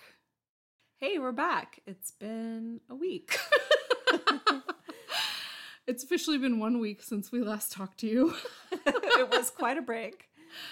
It was quite a break, but we needed it. It was getting very late, and I still have a shitload more to talk about. I know, we'll probably have to build in another break. I have another break built in, so yeah. So last week, 5 seconds ago, you heard us talk about the jail tapes. Yes. So now the time has come to cover the trial. So the trial of Alex Murdaugh for the murders of Paul and Maggie began on January 25th, 2023. Before jury selection could begin, Alex's defense team asked Judge Newman to block testimony of potential blood evidence. Alec was wearing a white t-shirt when he arrived at the kennels, and that t-shirt had become a point of contention between the state and Alex's defense team after the defense said forensic tests failed to show stains on the shirt were from human blood. The argument then shifted toward a motion filed by the state to admit financial evidence as a basis for a motive in the killings. Judge Newman argued that the motion they were filing was, okay, this is a legal term and I didn't know what this meant. It's limine, Limine. It means a motion at the start. And he said it's typically used to exclude evidence from a trial rather than to add it. And Judge Newman said that he was not prepared to grant a motion. Oh, is it limine? Is it limine? I think so. Oh my God. I've heard that word before. Okay, it might be limine. So the state agreed to introduce the evidence as needed. He did end up admitting it into evidence. I think it was maybe a couple days later, a day or two later. So yeah, the prosecutors were of the opinion that the murders were a cover-up for Alex's financial crimes. You know, the state turned over millions of pages of documents during discovery about these financial crimes. And of course, the defense believes that this motive is completely fabricated. The jury selection lasted 3 days. A pool of 700 was narrowed down to obviously 12 jurors, and then they had 6 alternates.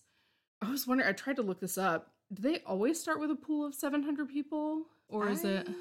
Don't know. It was just something I was curious about. Well, I think about jury duty. I've been in jury duty before, and the room is not 700 people.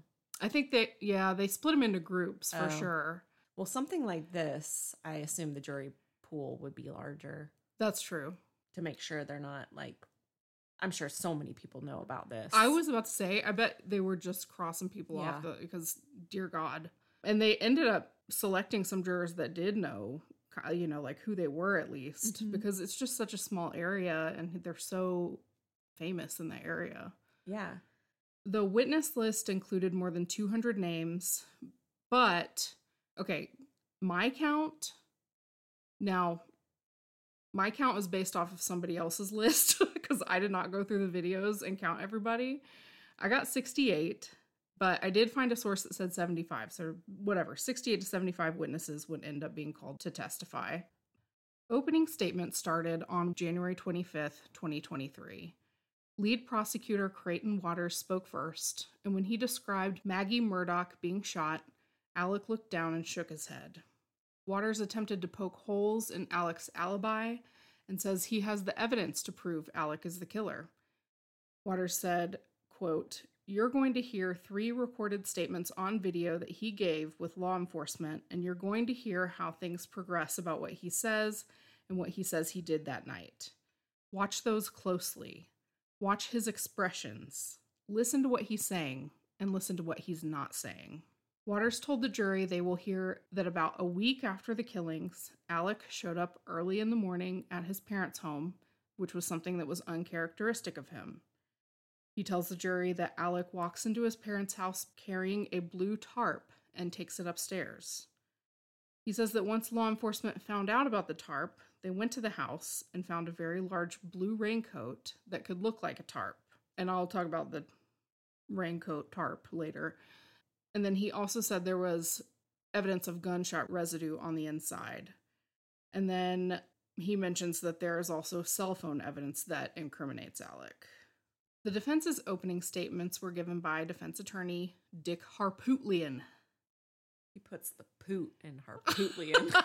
And he puts the dick in dick. Yeah. Or the ick in dick. The ick in dick. Ick poot. Ick poot. He really is kind of a turd. He looks like he just like accidentally poots all the time. Mm-hmm. Yes, he does. He is that age. So his angle was that Alec and Maggie had an ideal loving relationship and that Paul was, quote, the apple of his eye. And then he says that the cell phone records are incomplete. And then remember Maggie's phone?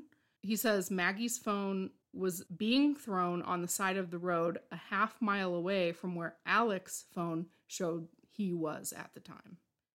One thing both sides could agree on was the brutality of the murders. Harpootlian argued that the shooter would be covered head to foot in blood, and he says that there was no blood on Alec that night. Once opening arguments were over, it was time to call the witnesses. So I'm not going to go through every single witness because we would be here for another 4 or 5 episodes, if not more. But I'm just going to give you the highlights. And Ashley, if there's anything you remember from the trial, because you watched it as well, please let me know. Because I didn't watch the whole entire every minute of everything in the trial. So just let me know and chime in whenever you... Okay. We might have seen different parts. Yeah. So, and I kind of laid this out week by week. So I'm going to do this in chronological order. Okay. So Deputy Jason Chapman, who oversees special operations for the Colleton County Sheriff's Office, took the stand and testified that Alec had a tormented expression while at the scene of the shootings. He said that Alec was sweating, but he didn't cry. He said he didn't have an issue with the fact that Alec didn't cry, but he did notice that Alec would have a, quote, demeanor change in response to some questions. He testified that one of those demeanor changes happened when investigators were looking at tire impressions in the grass. Chapman said that there were many sets of tire impressions at the scene, including one that came close to Maggie's body. And he said they were trying to match the tire marks to a vehicle on the property, but they didn't match any vehicles. So Chapman said that one thing that started to bother him was that they didn't have a vehicle, and it's a pretty substantial distance from the residence to the kennels. He estimated that the kennels were roughly 1,000 yards from the house. So he asked Alec how Paul and Maggie would have gotten to the kennels. Alec said he didn't know for sure, but they, quote, should have driven Paul's white F-250. Paul's truck was not at the property that night anyway. Oh, so why would he say that? He's an idiot. Okay. Yeah. Chapman said law enforcement issued a BOLO, or a be on the lookout advisory, to other agencies in the area, saying the truck was possibly taken from the crime scene. The next day they actually found it, and it was on the side of Highway 63, as if anyone knows where that is. But the explanation for this was Paul apparently had traded vehicles with his uncle John Marvin, and John Marvin told investigators that Paul's truck broke down on him while he was rushing to Moselle when he heard about the shooting. Wait, what? So I guess John Marvin drove to Moselle after, I don't know if Alec told him or whatever, about the shooting, and it broke down on him on the way. Okay, and that was Paul's car? That was Paul's truck. Okay. Yeah. Alec's lawyers questioned police as to why they did not take pictures of tire tracks located at the scene. You'd think that would be something they would do. And Dick Harpootlian interrogated Colleton County Sergeant Daniel Green about whether they could have contaminated the crime scene with their own tire tracks when they responded to the scene.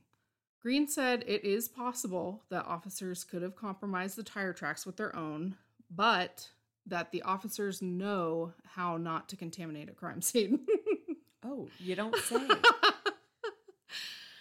Harpootlian then asked him whether any steps were taken to preserve the tire tracks, and Green says nothing was done, and he did not tell anyone to take pictures of them, as that is not his job. I feel you, Daniel. Yeah. There's a lot of shit I do. It's not my job. Yeah. Green also testified that he questioned Alec about the tire tracks. I'm not sure if it was that night or when, but he said that Alec claimed they weren't his. So the next witness I'm going to bring up is SLED agent Melinda Worley.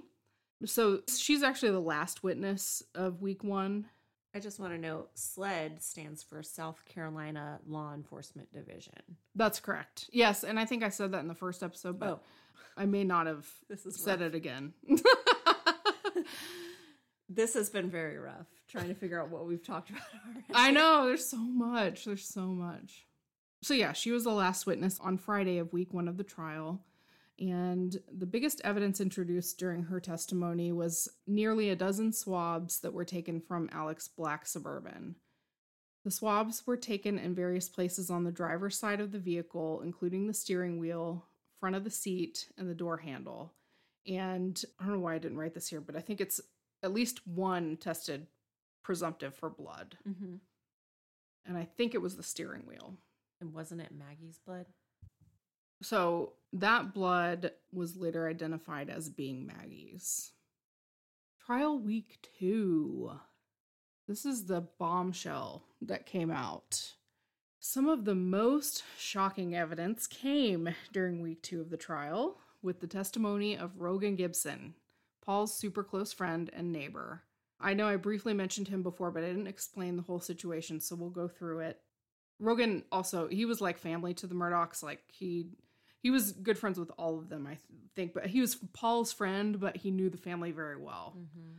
So Rogan had left his black lab named Cash at the Murdaughs' dog kennels on the Moselle property. On June 7th, 2021, which is the day of the shootings, Paul placed a 4-minute call to Rogan at 8:40, and they discussed a possible issue with Cash's tail. Paul told him he'd take a video of Cash's tail and send it to him as soon as he hung up, but Rogan never got a video from Paul. He texted Paul twice and tried to call him 4 more times. He also texted Maggie, didn't get a response. Investigators interviewed Rogan the next day, and he told them, I'm not sure when they came out, maybe this came out at this point, I didn't hear about it before, but he told them that he heard Maggie's voice in the background on that call with Paul, and he was 99% sure he also heard Alec. So months after the murders, investigators recovered a 50-second unsent video of Cash from Paul's phone, which was recorded at 8:44 and 49 seconds p.m. In November 2022, they asked Rogan to watch the video and identify the voices.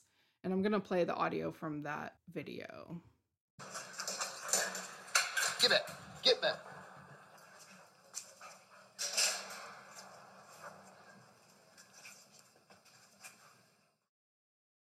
Quick, Cash. Come. Quick. That's okay. Come here. Come here, Cash. Come here. Post it. Cash. Hey, he's got a bird in his mouth. Bubba. Hey, Bubba. That's a guinea. This is a chicken. Come here, Bubba. Come here, Cash. Come here, Bubba. Cash. Quick.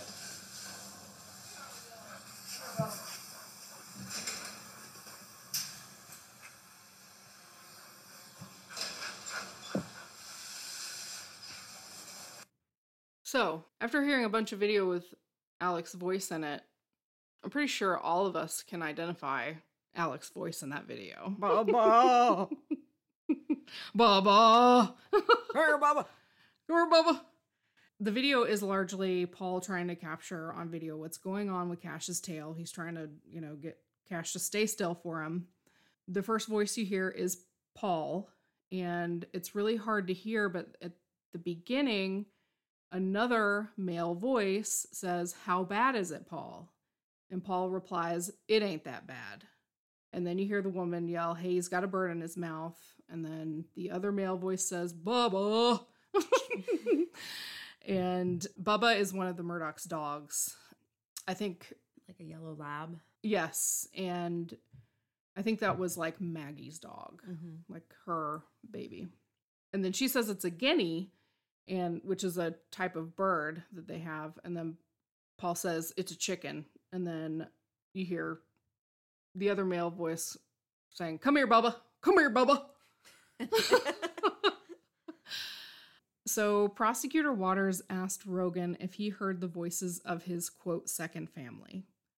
Rogan said, "Paul, Miss Maggie, and Mr. Alec." Waters asked how sure he was. Rogan said he was positive. Waters asked Rogan to identify Alec, and Rogan pointed to Alec and said, "Sitting right there in the gray jacket." Yeah, I mean, there's no disputing it. It's his voice. It is his voice. And I didn't mention this earlier when we were talking about the third sled interview, but Agent Owen actually asks Alec another time if he had been at the kennels after dinner. And then Owen told Alec that Rogan had identified his voice in the background at the kennels at around 9 p.m.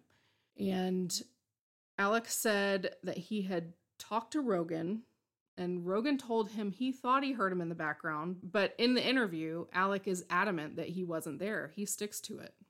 Alec also says he doesn't know who else could have been down there with a voice like his. No one else could have been down there. No one else knows who else it could have been because it was you. Yeah. So this new finding could only mean one thing. Alec had lied to the police about where he had been that night.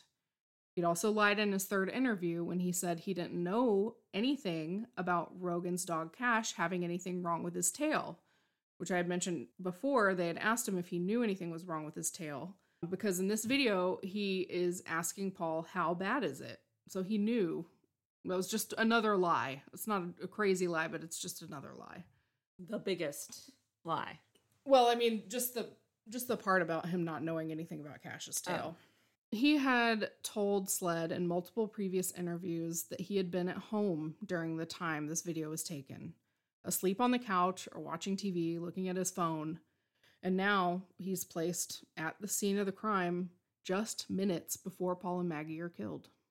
I remember when I saw this video for the first time, I think it was before the trial started. Mm-hmm.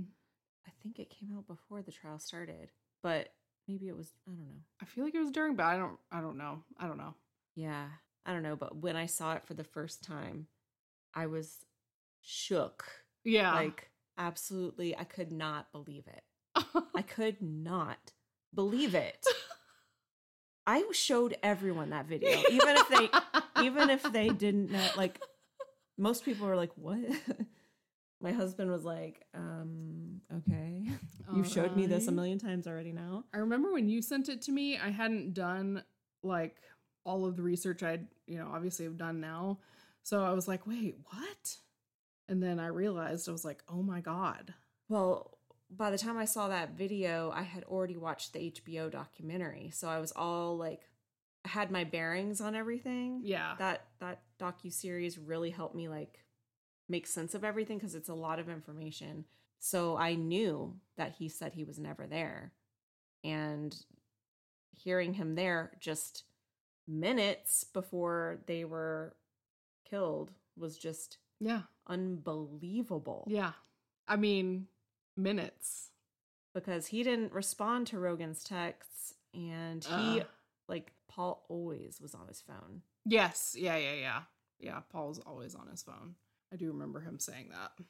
Yeah, and it just, I mean, he never ever says that he heard any gunfire or anything. Like, he would have had to have been out of the area by the time that happened, and there's just no way. Mm-hmm. And then if he's leaving to go somewhere, like, would he pass this person like on the way out or see a car that he didn't recognize or something? Yeah. So week 3 on February 6th, Shelley Smith, the caregiver to Miss Libby Murdaugh, who was Alec's mom, was called to the stand. Shelley said Alec came to the house on the night of the murders. She said he was wearing a t-shirt, shorts, and boat shoes, and that she couldn't see any blood on him or left on the bed when he was next to his mother. While Shelley says Alec was only there for 15 to 20 minutes that night, she says he told her to tell people something different. So they set it up like, I mean, they obviously already knew about her saying this at some point. So they're like, did he tell you to tell other people a different length of time? And Shelley said, quote, he said, if someone asks you, I was here 30 to 40 minutes. So that's weird. Yeah. And that's not the only time you'll hear a witness say that he came back and kind of tried to convince them to say something else. Mm-hmm. On Tuesday afternoon, SLED investigator Megan Fletcher said a blue raincoat was found at the Murdaugh parents' house and was tested on October 5th, 2021. It tested positive for more than 30 particles of gunshot residue on the inside. So they found it, I think it was inside out when they found it. And the gunshot residue was on the inside, which was actually on the outside. Okay. Right. That makes sense. Fletcher called the number of particles a, quote, significant amount. And she said it was consistent with someone wearing, I just explained this and I got ahead of myself. It was consistent with somebody wearing the jacket inside out. Fletcher also testified that gunshot residue particles were found on the t-shirt and shorts collected from Alec on the night of the murders, as well as a single particle on Alec's hands. Fletcher said that the seat belt from Alec's Chevy Suburban also had gunshot residue on the buckle and noted it was probably from a transfer. Do you remember when the agent had to open the package that the rain jacket was in? Did you see that part? I must not have seen that exact part. I think the defense, I think it was Jim, was like, do you recall what size that rain jacket is? She's like, I don't recall. And he was like, is it a large? And she was just like, I don't recall. It looked large, but I don't know the size. And he's like, well, how about we open it and take a look? And it took like 10 minutes to open this jacket up because it was wrapped in several layers of paper. And That's hilarious. Like, the crowd was even laughing. Yeah. Because it's like a present that you get at Christmas and somebody wraps it 100 times. Yes. And then by the time she got it out, she's like looking for the tag. There's no tag. There's no label. So they don't even know what size it is. Anyway, but it looked huge. Yeah, it did look really big. So on Wednesday, February 8th, someone decided to add some thrill to the courtroom. A bomb threat came in just before 12:30 p.m. Brian Hudak, SLED Computer Crimes Special Agent, had only just sat down on the stand and begun introducing himself when Judge Newman interjected and said, "We're calling a recess." Seconds later, he said, "Oh, guess what? The entire building needs to be evacuated." Alec was whisked off to an unknown location in a car, and the rest of everyone else, court staff, journalists, and then, members of the public were rushed out of the building. Dozens of emergency vehicles arrived at the courthouse, and a bomb squad was called in. And by 2:30 p.m., the threat was marked all clear, and then they began allowing people back into the courthouse. Did you hear who did it? Oh, no, I didn't. Oh. I was just going to say, apparently it was so hot in South Carolina that day that a woman who was evacuated, overheated and passed out. Oh, my God. In February. Wow. So who did it? It was some random prison inmate. Somebody called from the prison that he is in, and called in a bomb threat. I wonder if they thought they were doing him a solid. Yeah. I don't know. I got your back, homie. Yeah, man. I don't know. It was so random. So on Friday, the Murdaugh's housekeeper Blanca testified. She was asked about a conversation she had with Alec about a shirt. Blanca said Alec had asked her to meet with him at the home he was staying in after the murders. So he didn't stay in the main house at Moselle after the murders. She called it, what does she call it? The Little House is what she called it. And it's like a 2-bedroom house that they have on the property. Was it the cabin that Paul used to stay in? It wasn't clear if that was the same thing or not. Okay. I'm not sure. It might be. But she called it the Little House. I don't know. She said that Alec began pacing around the room and kept saying to her that he had a bad feeling.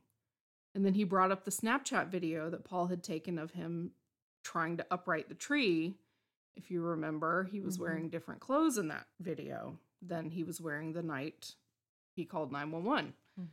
He asked her, okay, so do you know if it's her that says Vinnie Vines, or was she saying he says Vinnie Vines? I don't know. He asked her if she knew the, quote, Vinnie Vines shirt he was wearing that day. Do you remember this?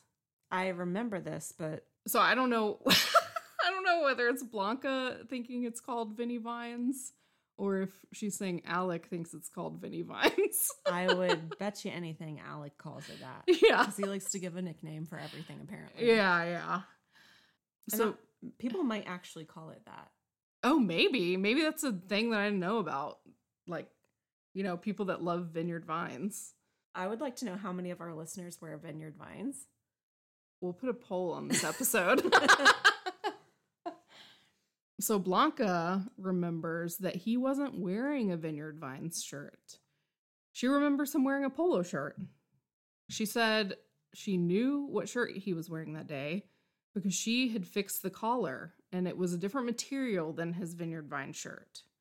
Blanca then testified that she felt like Alec was trying to tell her that if someone asked her what shirt he was wearing that day, she was supposed to say the Vineyard Vines shirt. Or at the very least, he was trying to convince her that that is what he was wearing. So that's another instance of him trying to coerce the truth. Yep. In week 4 of the trial, there was testimony on blood evidence. So I go into the steering wheel here. So, for one sentence, all swabs on Alec's SUV, the Suburban, tested negative for blood, except the swab taken from the steering wheel, and that came back with Maggie's blood. And then the raincoat tested negative for blood before being processed for DNA. They tried to make a DNA profile from the coat, but they were unable to. And then testing on the shirt Alec was wearing the night of the murders, the white shirt came back negative for human blood. Another witness called was Maggie's sister, Marion Proctor. And I think they look really alike. Yeah, she's gorgeous.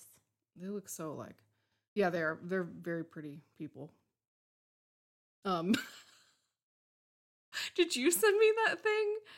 That comedian on TikTok going like, these are the most ugly motherfuckers I've ever seen. Yeah.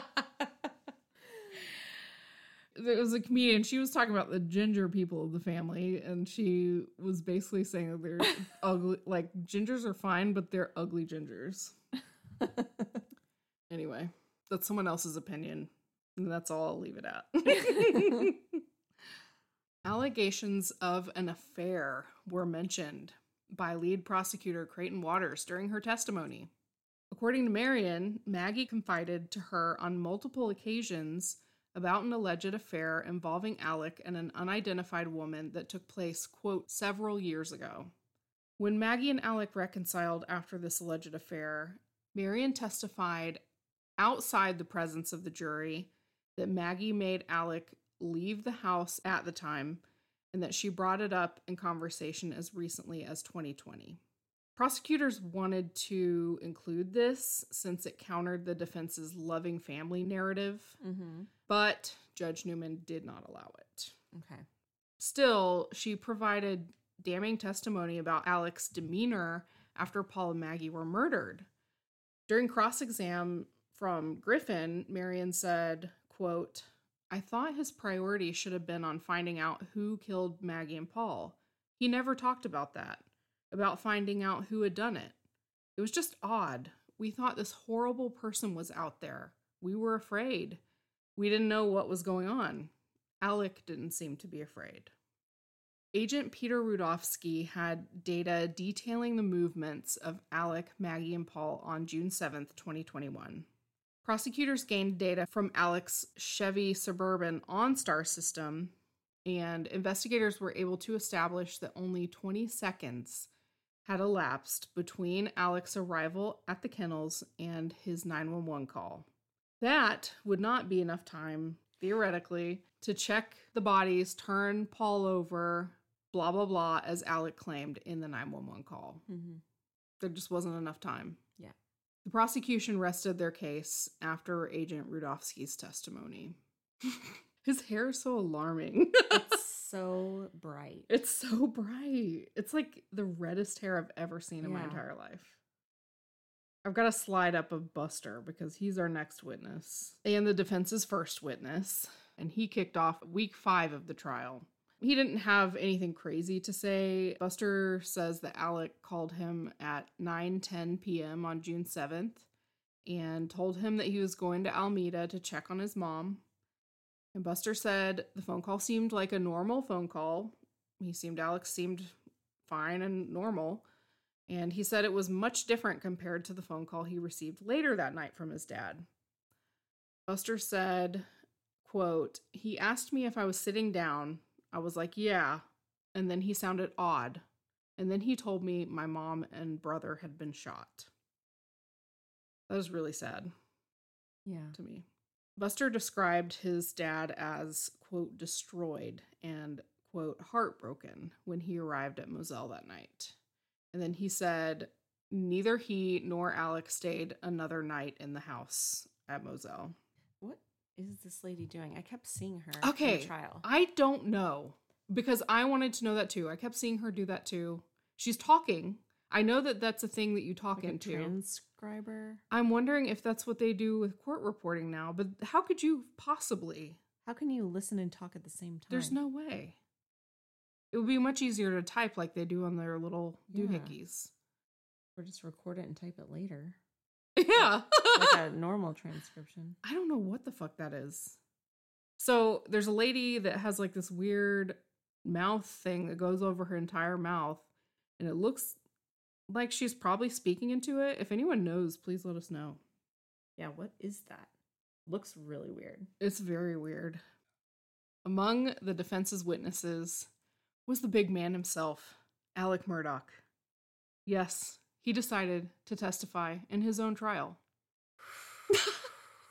I had a physical reaction to this when he decided to do this. For some reason, it gave me anxiety. Oh, yeah. It made me feel so uncomfortable.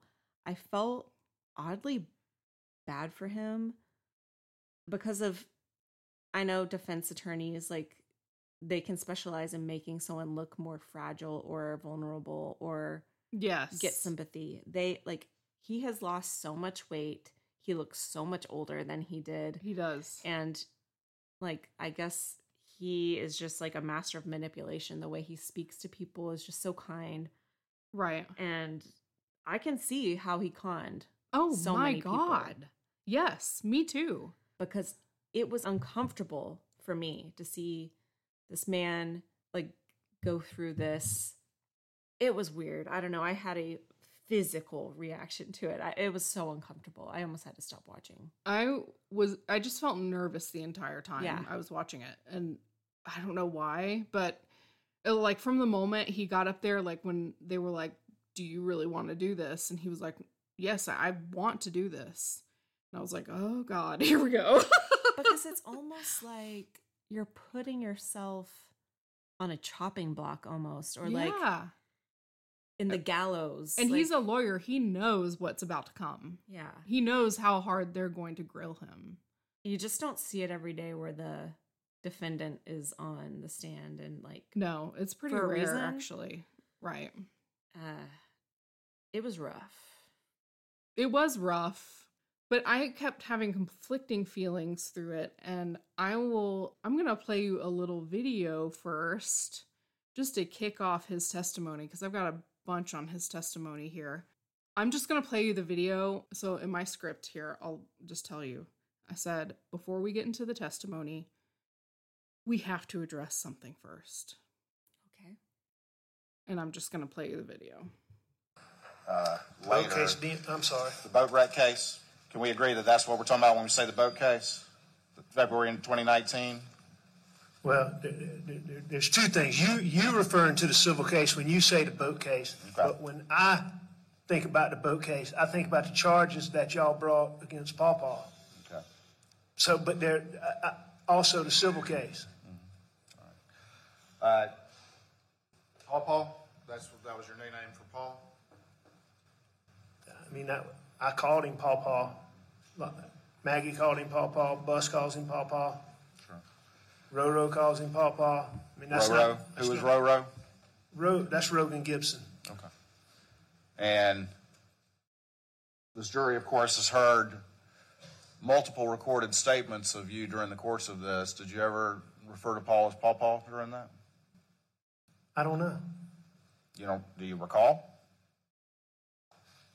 How I referred to I can say Paul if you prefer that. No, you can call him whatever you want. I'm just asking you if you ever called him that during the course of that entire investigation. Or is that also the first time today, at least publicly?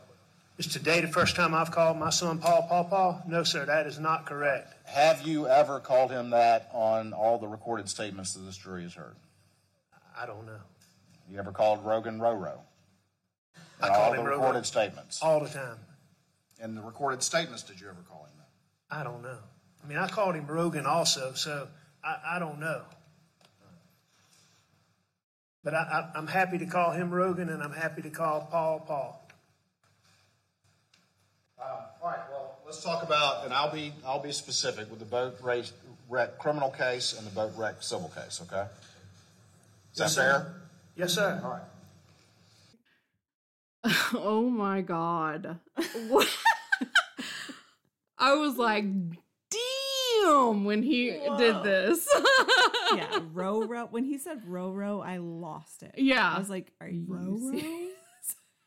Just to let everybody know that didn't listen to all the interviews, he never called Paul Paw or Rogan Roro in any of those. Nor I didn't listen to all the jail tapes, but I saw somebody comment online, of course, take that with a grain of salt, but he never said that in any of the jail tapes either. He never called either of them that. Yeah.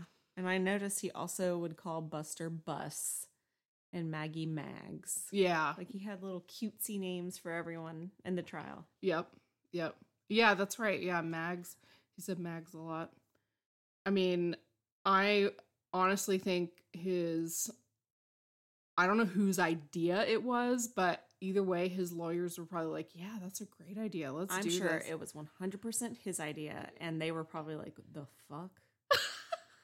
Because to me, it comes off like a sympathy reach. Yes, but also just like, you're not taking this seriously. Yeah. Like, you're not being professional. You're not so overwhelmed by this that you're going to just like be serious and straight to the point and like answer the questions. Like you are going to actually call your son Papa. You're treating it like it's something casual that you're doing. Yes, like, exactly. Yeah. And that totally backfired. It backfired huge. Someone made a Twitter account with the handle Pawpaw Tracker and counted every time he said Pawpaw during the testimony, and the grand total was 136. Yeah. Oh my God. Because every time he would mention Paul, he said Pawpaw. He never said Paul. Like maybe once or twice, but the majority of it was Pawpaw. And I'm sure if Paul could hear his dad talking about him like that, he'd be like, what the fuck, man? Yeah. Who would want to be called that? I don't know. My grandpa was called Pawpaw. Yeah, but mine too. But Paul was not a grandpa. That we know of. So that was kind of a flash forward. I just wanted to throw that ridiculous thing out there before I talked about this. So Alec took the stand, and he actually was ready and willing to admit that he lied to the police about his whereabouts on the night of the 7th. Mm-hmm. That's all he could do. That's his only option. Literally, the prosecution asked every single witness up to this point. They showed everyone the video and said, who do you hear in this video? And everyone said Alec. 100%. It's him. There's nothing he could have done. No. The only reason he told the truth was because he had been caught red-handed. Yep. There's no way he could wiggle his way out of that one. He probably thought he looked like the best person ever, even admitting to that. I don't know how he lives with all the lies that he tells all the time. I don't know how it... How do you even keep up with all your lies? I don't know. I can't even keep up with what we said last week. I can't either. I have no clue. This is why I can't lie. Ever. I know. Yeah, like when I would tell like stupid lies, like say for instance, like to my parents or something back in the day, and then, you know, like those lies turn into other lies and all this kind of stuff. There was a point in my life I was like, I'm not lying anymore. I just can't do this. And let me just make this clear. Mallory didn't lie about bad things. She lied about normal things. I didn't lie about where I was on the night of a murder or... No, Mallory lied about like she went to a club. Or I drank alcohol, or I lived with my boyfriend. Normal things that everyone does. Just so everyone knows, my mom does know now that I live with my boyfriend. She has for like 10 years. So. And she's still punishing you. She's, at this point, she's just begging me for grandchildren. So that's fun. Thanks, Mom. Don't do that to your kids. Seriously.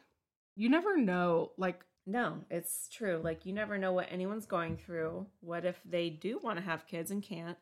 What if they just don't want to have kids and you're just being pushy an asshole? And an asshole, yep. Like, it's crazy. Yeah.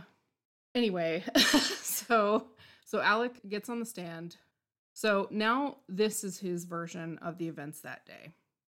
So according to him, on June 7th, in the beginning of the day, he was at work. He says Maggie was going to a doctor's appointment in Charleston and had some stuff to do at Edisto. I don't think I mentioned this in the first part of the series or before the break or anything. They had a property at Edisto, South Carolina, which Maggie preferred to stay at. She did not really live full-time at Moselle with Alec. He said that he always asked Maggie to stay with him in Moselle, but often she would go back to Edisto. I heard that was more of a thing after the boat wreck because she didn't like to be around that area because people would see her in the grocery store and there was like gossip going around about the family. Also, her and Alec, I've heard, were not on the best of terms, so she just liked to stay in Edisto. So CB, the groundskeeper at their Moselle property, who I mentioned had the crazy FBI story about being on an undercover FBI team and killing Black Panthers or some shit. By the way, CB had like a chemistry degree or something and was a chemistry teacher, and he got fired for having an inappropriate relationship with a student. Whoa. That story is true.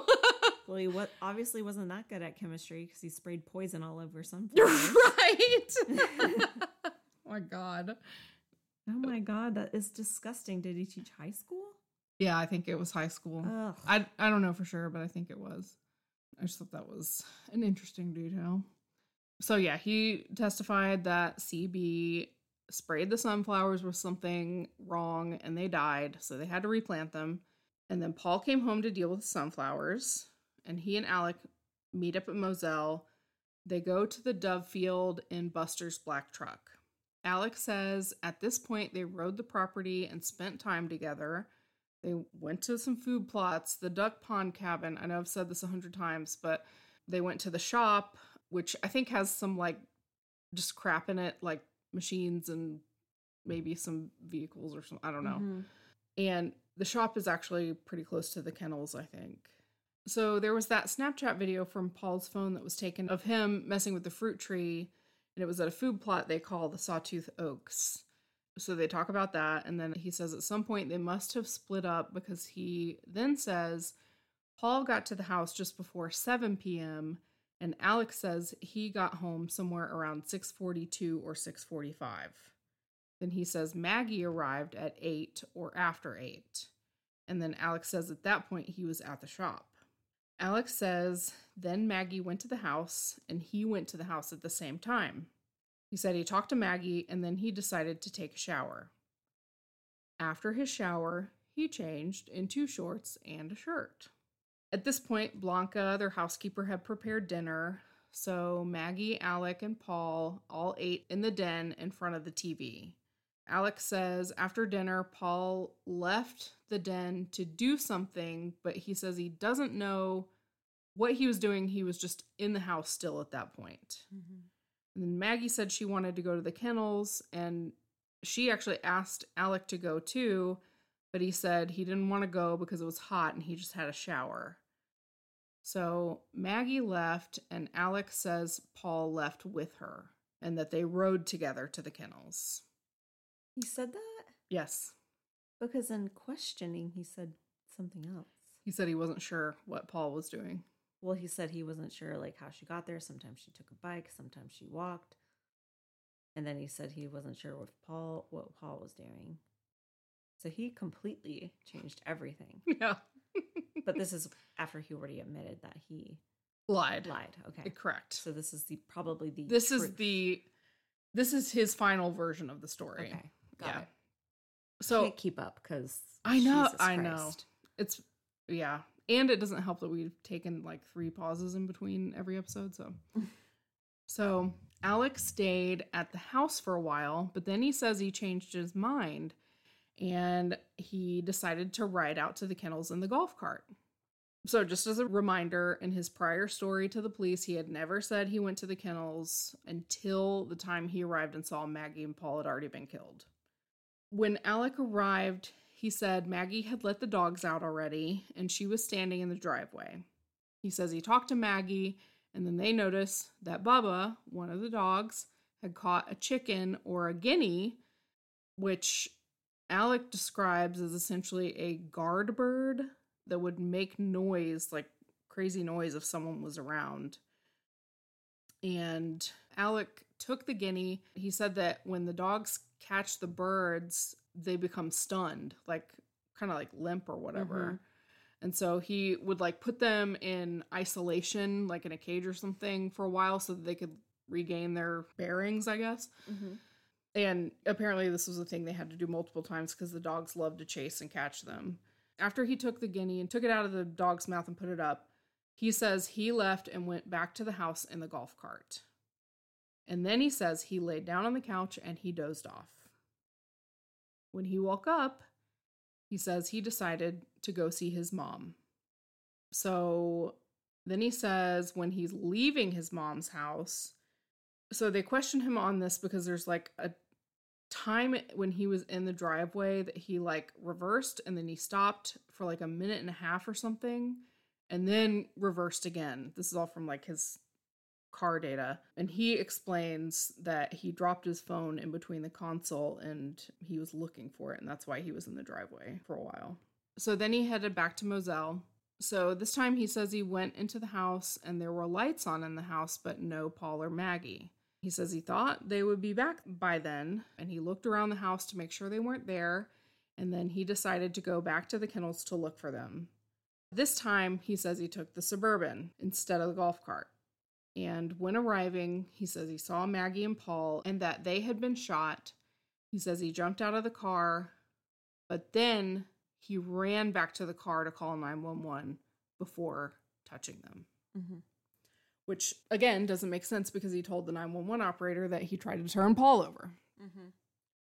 Mm-hmm. During this part of the testimony, Alec breaks down.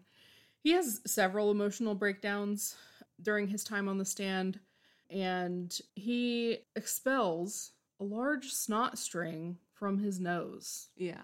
Lets it just hang there. He lets it hang there. Even one time he licked it. Did you see that? I didn't see him lick it.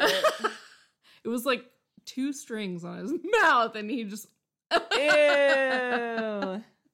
It's so nasty. Yeah, he just let it hang. You know, like, if you've ever been really upset in front of someone, you're always trying to, like, hide that and, like, make sure you're all good. And, like, you're very hyper aware of yourself crying in front of people. Yeah. Like, but he knew people are watching. Yeah. Let's just, like, let it flow. Right. Let's just let it all out. Yeah.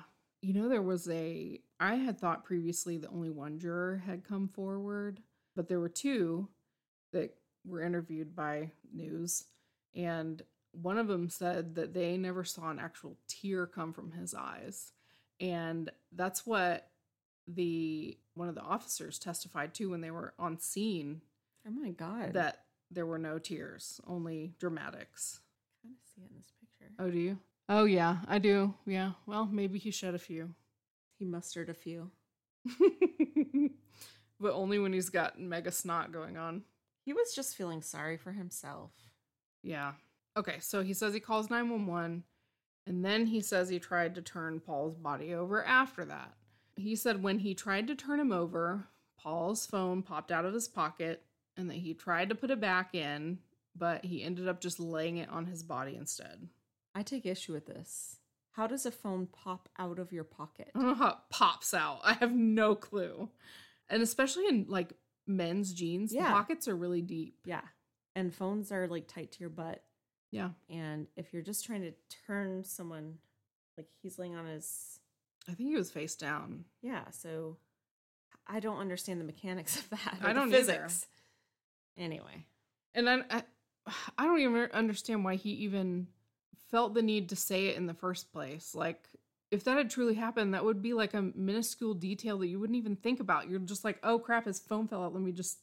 I don't know. He thought about it because his fingerprints were on it. Yeah, I know. That's what I'm saying. Yeah. That's what I'm saying. Is it was important to him for some reason. And he did gain intel from the phone, we know. Yeah. So yeah. And then in his testimony, he says that he said, quote, "I should have known," to Paul. And I think that was, I don't know if that was recorded on a 911 call, but somehow everyone knew about it. And he explains that this was due to the threats Paul was getting from the boating accident that killed Mallory Beach. And then while on the phone with 911, Alec decides he's going to go back to the house and get a gun because he feels unsafe. So he goes to the house to get a gun, and then he returns to the scene of the crime. And then shortly after is when we see him on the body cam footage with the police. So, you know what? I don't know if I have the details about Paul's phone. Do you want to talk about that? So when Paul's phone pops out of his pocket and he picks it up and tries to mess with it a little bit, he happens to see that Rogan has called and texted several times. Oh, yeah. And that's why he calls Rogan. He calls him that night over and over, but Rogan was asleep. Yeah. Trying to figure out, like, did he see something? Like, he was paranoid. Was he there? Right. Why is he calling? And he also called Maggie several times. Yes. And we know he took Maggie's phone and saw that. Yeah. So he's like, why is he calling them? Oh my God. Yeah, he was in damage control mode. Yep. So and for those who don't know, Rogan is Roro. Rogan is Roro, yeah. So his version of the story, like I said, is he drove the golf cart down to the kennels and spoke briefly with Maggie, but then headed back to the house alone a few minutes later.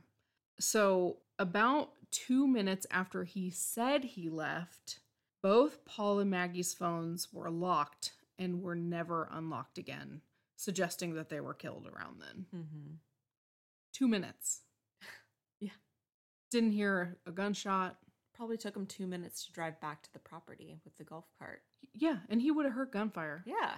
Absolutely. From a freaking semi-automatic rifle and a shotgun? Are you kidding? Oh, yeah. It would have been like... echoed like for miles. Yeah. Oh my God. So Creighton Waters, prosecutor, accused him, obviously, of making up a new story that fits with the facts that can't be denied. And Alec, of course, said, no, sir, that's not true.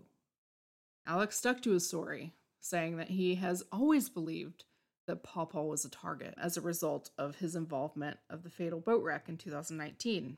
He also said in his testimony that he denied ever having seen, touched, or known about the blue raincoat, by the way. He said that after the caretaker said that she saw him carrying it in. Freaking blue tarpon.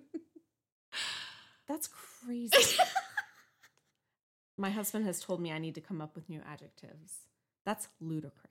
I know. I do too, because I say that's crazy all the time. Sorry, guys. I told Ashley this the other day. When I was editing one of our episodes, I literally deleted, like, I don't even know how many times that I said that's crazy because I just said it too much. Well, everything we talk about is just absurd. It is. That's true. I don't even know what else to say. I know. It's wild. That's bonkers.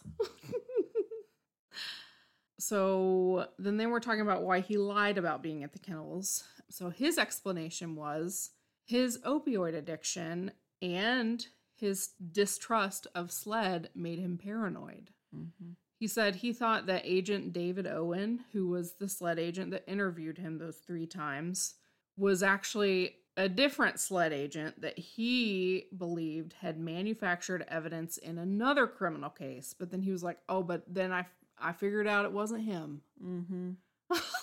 So that's why he lied. And I remember this part so well. Creighton Waters was going back and forth with him. Like, when he's telling the story, he's like, so is this the point when you decided to lie? Yes! Is this the point when you decided to lie? And he's like, I don't know when I decided to lie. I don't know when I decided to lie.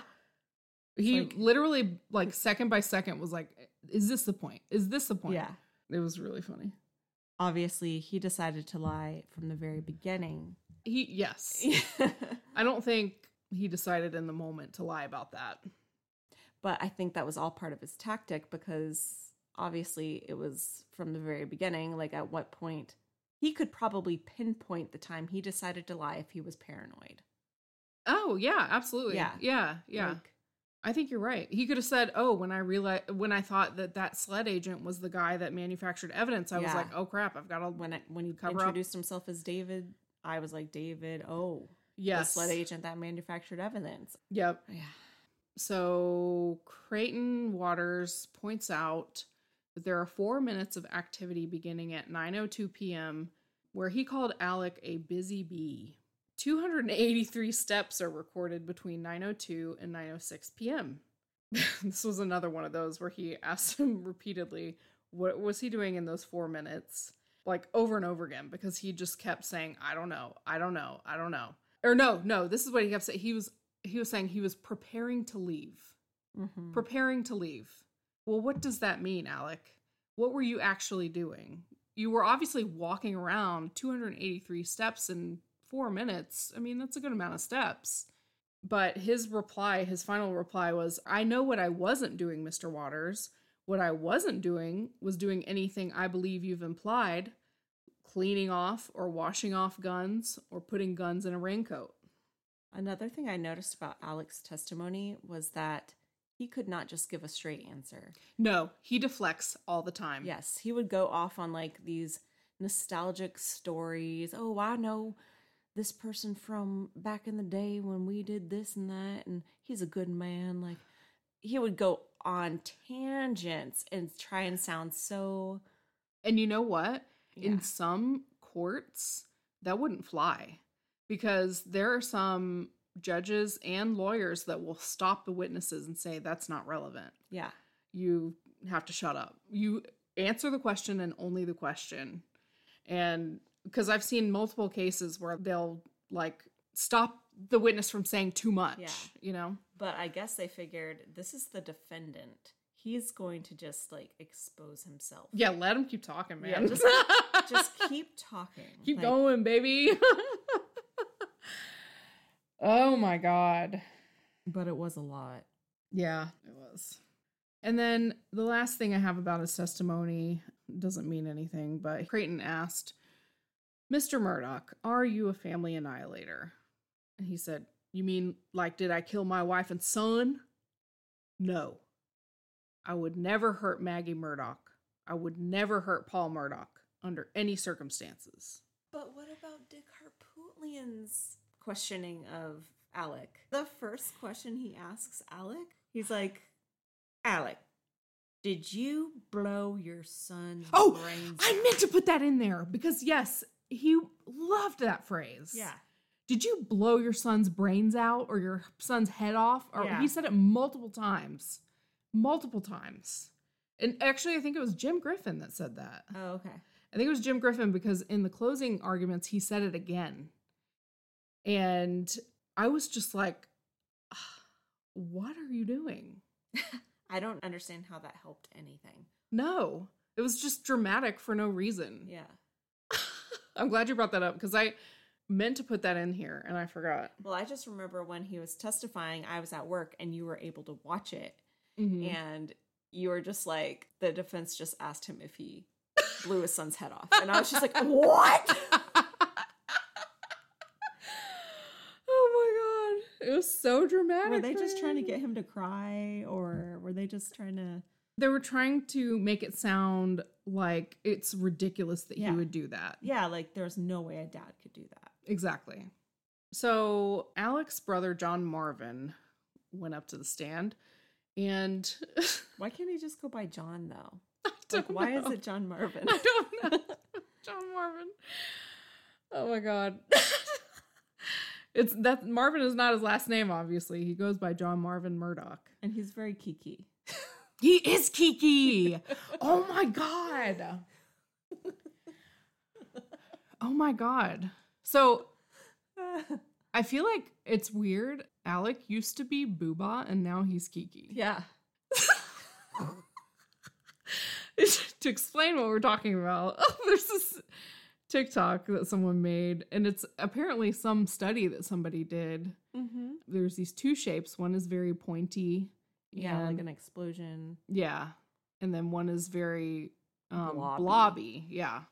And they said that the shapes were named Kiki and Booba. Or no, they say, okay, which shape is Kiki and which shape is they ask, Booba? yes. Yes.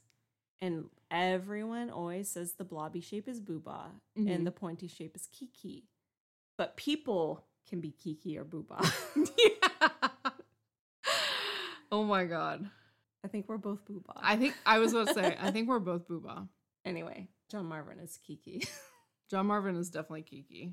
Now I'm going through everyone. I'm so trying sorry. to think. No, I'm just like thinking about who's Booba and Kiki now. I was just looking at his face like Kiki. He is Kiki.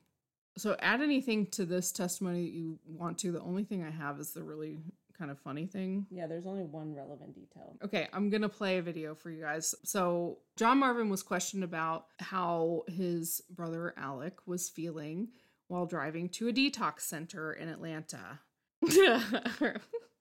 And this was the defense questioning him. Like, what were they trying to get from this? Sympathy?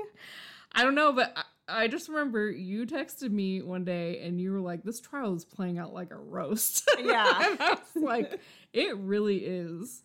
So yeah, I think I'll let this one just speak for itself. Can you describe for the jury Alex's condition, like physical condition in the car? Yes, sir. So when I met Randy over in Savannah, he had Alec, and I got in the car or Randy's truck with him. I'd never seen anything like it. I've seen television shows of talking about the leg twitching and the squirminess, if you will, and that's the first thing. I mean, you could just tell he was sweating. He was thrashing about. Jim, I don't know how much detail you want me to go into. What, did he turn around on the seat of the car, and what was he doing? Yeah, so maybe halfway there, at one point, he had taken his seatbelt off, and he had his head down where your fanny would be in the seat, and is trying to stretch his legs and just kind of steady, just like thrashing them and kicking them. It's just, again, I've seen TV, but I've never seen something like this in real life. And was he able to control himself? No, sir. I said about detail. So he messed himself. He had diarrhea. Just couldn't control it. And then... and I say diarrhea, I'm not talking about at a restroom. I'm talking about in the car, in his pants. Oh my God. I love how he was like, I don't know how much detail you want me to go into, and kind of hesitates going there, and then he fully goes there, like without being questioned. Well, I love how Jim is just like trying to get this out of him. Like, did he turn around in the seat? Was he in control of himself? Yes. And he's just like, tell us the diarrhea story. But why, Jim? Why? Yeah, what is the point? Is that to like bring sympathy to Alec? Probably. I mean, it's a really gruesome picture, like everything else he was describing. His like leg like twitching, and it's him going through withdrawals from opioids, which has got to suck to see and also live through. But I am so far removed from what that could possibly be. I have no idea. But apparently diarrhea happens. Yeah. And why it was relevant, I don't know. Well, apparently this opioid thing is the reason for literally all of his misdeeds. Oh, yeah, because he was paranoid. Well, also, he needed to buy them, so he stole from people. Oh, right. Yeah, that too. Obviously. That's a big one. But to feel the need to yank out of John Marvin that he diarrheaed his pants. And at that moment, they turn the camera to Alec. Yeah. And he's just sitting there so stoically like, oh my God. Sucks, buddy. And I remember watching the trial, the live chat like went off. I didn't see that moment live. Damn, I wish I had.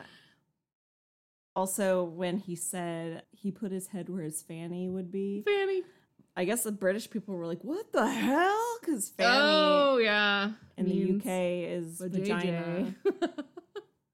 So they're just like, what? Is he but really a it's man? So cute that he says fanny. Where's Franny? Because I remember my grandparents saying stuff like that. I'm gonna swat your fanny. Yep.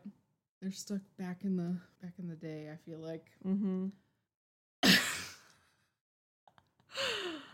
This part I did not see. Okay, so previously in the trial, the defense had argued that Paul was shot in the back of the head at point blank range.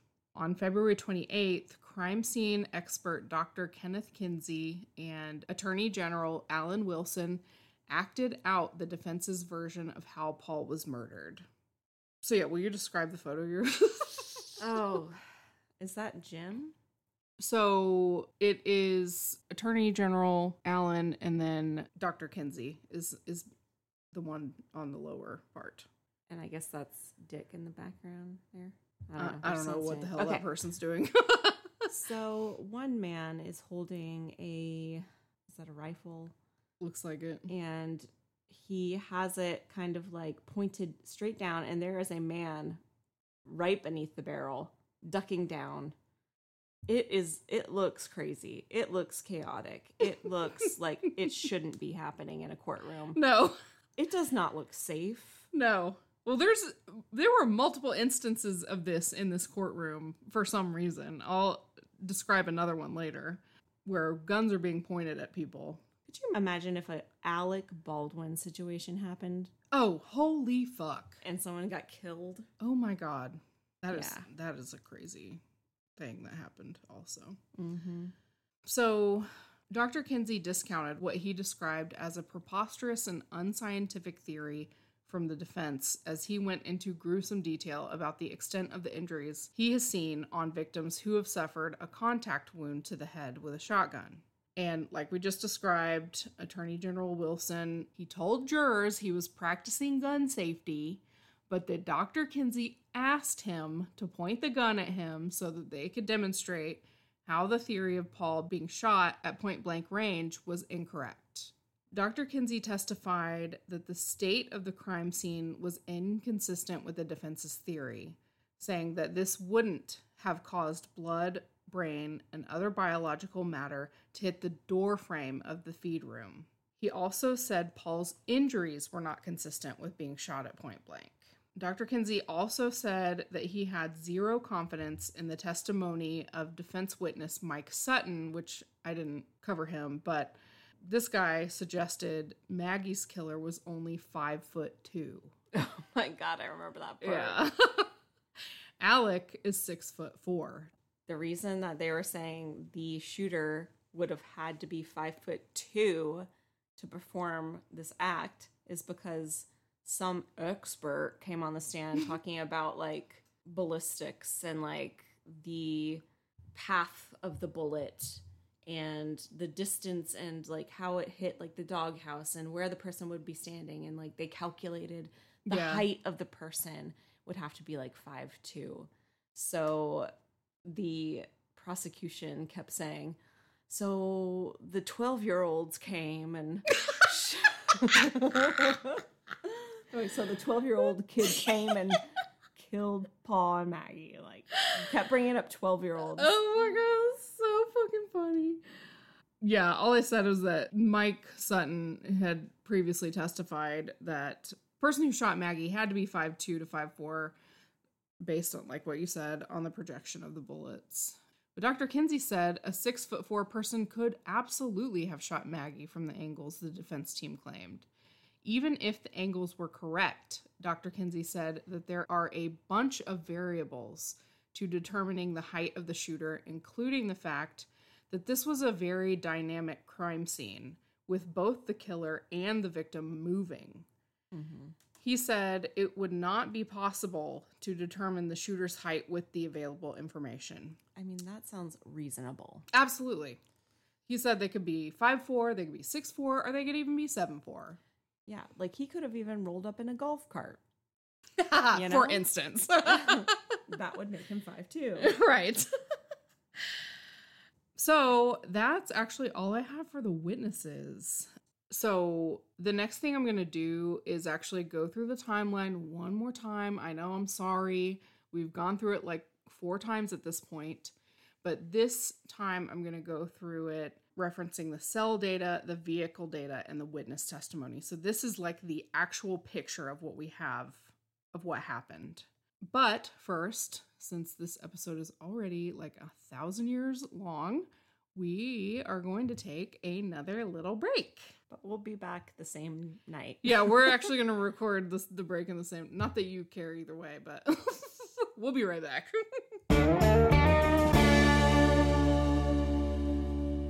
And we are back. And it has not been a week this time. Only a few minutes. Enough time for us to refill our drinks. Yep. So I said I was going to get into the actual timeline based off of all the data that we have and some witness testimony. So I'm going to say people are at places, and this is from cell phone data or vehicle data. We know they're there. So Alec is at work at 12:38 p.m. And then this is from witness testimony. While at work, a colleague named Jeannie confronts him regarding $792,000 in missing fees from a case he worked on with another attorney. And Alec apparently fakes a call about his dad to get out of it. Mm-hmm. So then on the timeline, John Marvin, Alec's brother that blew the lid on his diarrhea,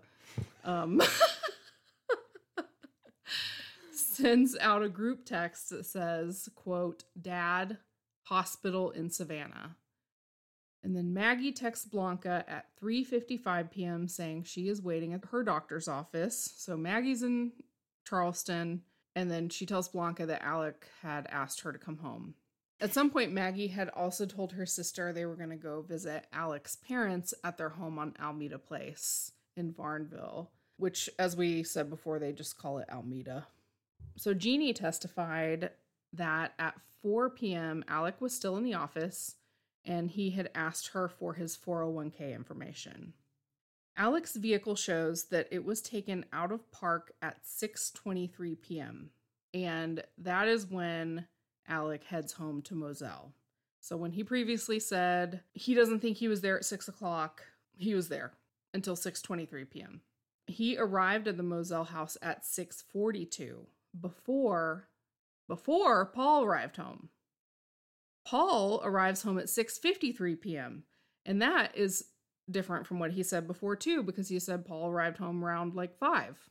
And Paul came home in John Marvin's white F-150. So he and John Marvin had switched cars at this point.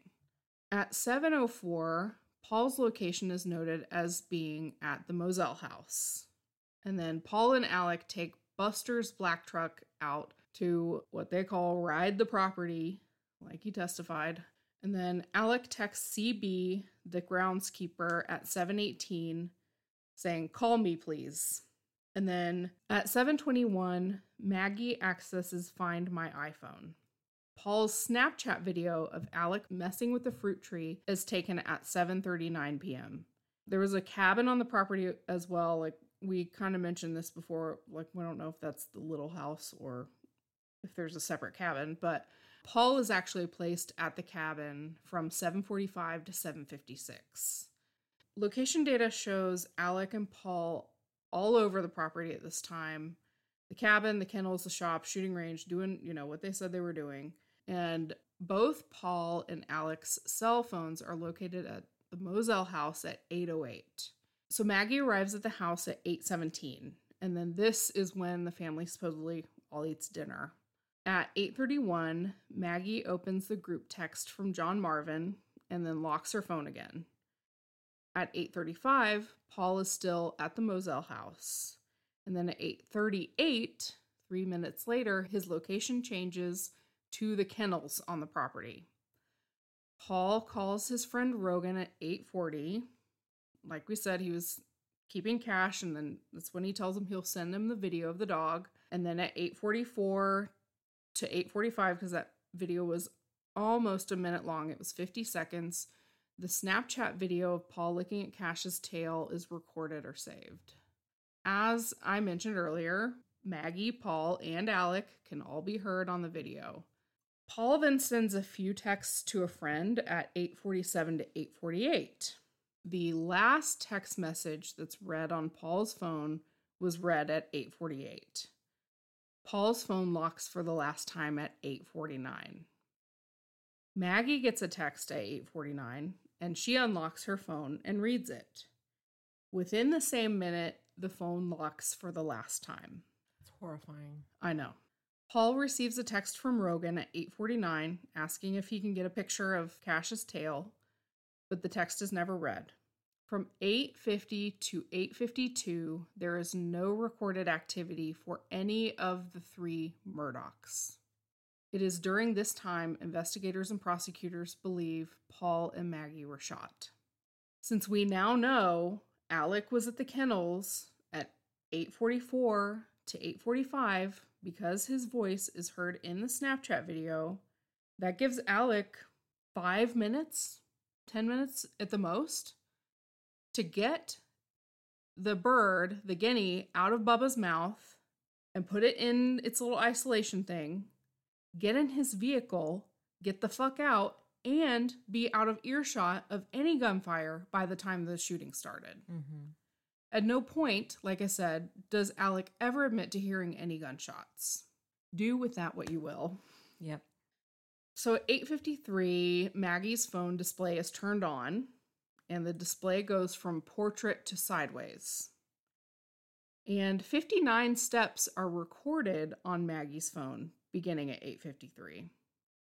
The phone's orientation changes a bunch of times from 8:53 to 8:55, and the recorded steps end at 8:55. So presumably somebody picked it up, and I don't know, from just like fumbling with it or whatever, the orientation is changing a bunch of times, and then it's put back down presumably. At 9:02, Alec grabs his phone and it begins recording his steps.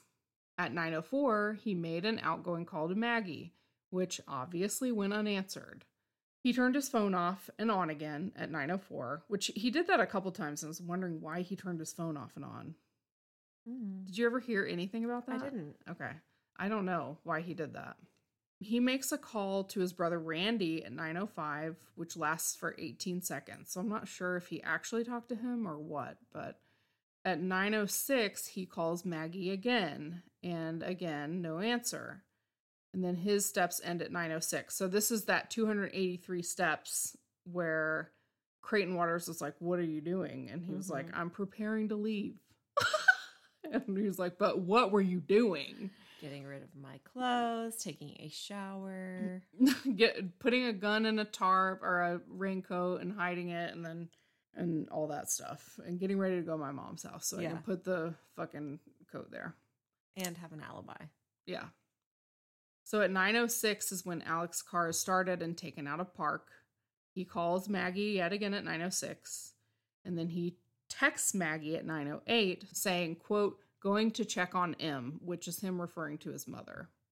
From 9:10 to 9:22, Alec makes multiple calls to Buster, Chris Wilson, which is his lawyer friend, and John Marvin, his brother, and receives calls from Chris Wilson and CB. At 9:22, Alec pulls into the grass at Almeda where his mom, Libby, lives. And he makes a call to her because they said that they always call her when they get there to let her know that they're coming inside the house. And at 9:29, we know Rogan calls Paul, which obviously, again, goes unanswered. Maggie gets a text from Rogan also at 9:34 asking her to have Paul call him. Alec's car starts back up at 9:41 when he starts to leave, but puts it back in park at 9:43. So this is where he's saying he dropped his phone between the seat and the console and he was trying to fish it out. So had he not driven? He was getting ready to leave his mom's house. He took it out of park, and then I guess supposedly he dropped his phone, put it back in park, looked for his phone, and then left. Okay. So yeah, the car is taken back out of park again at 9:44. So it was about 3 minutes total. And he heads back to Moselle. During the drive, Chris Wilson calls Alec, who wanted to talk about a case. The call lasts 123 seconds. Rogan calls Paul again at 9:57. Then he sends a text to Paul that just says, "Yo." But obviously the text is never read.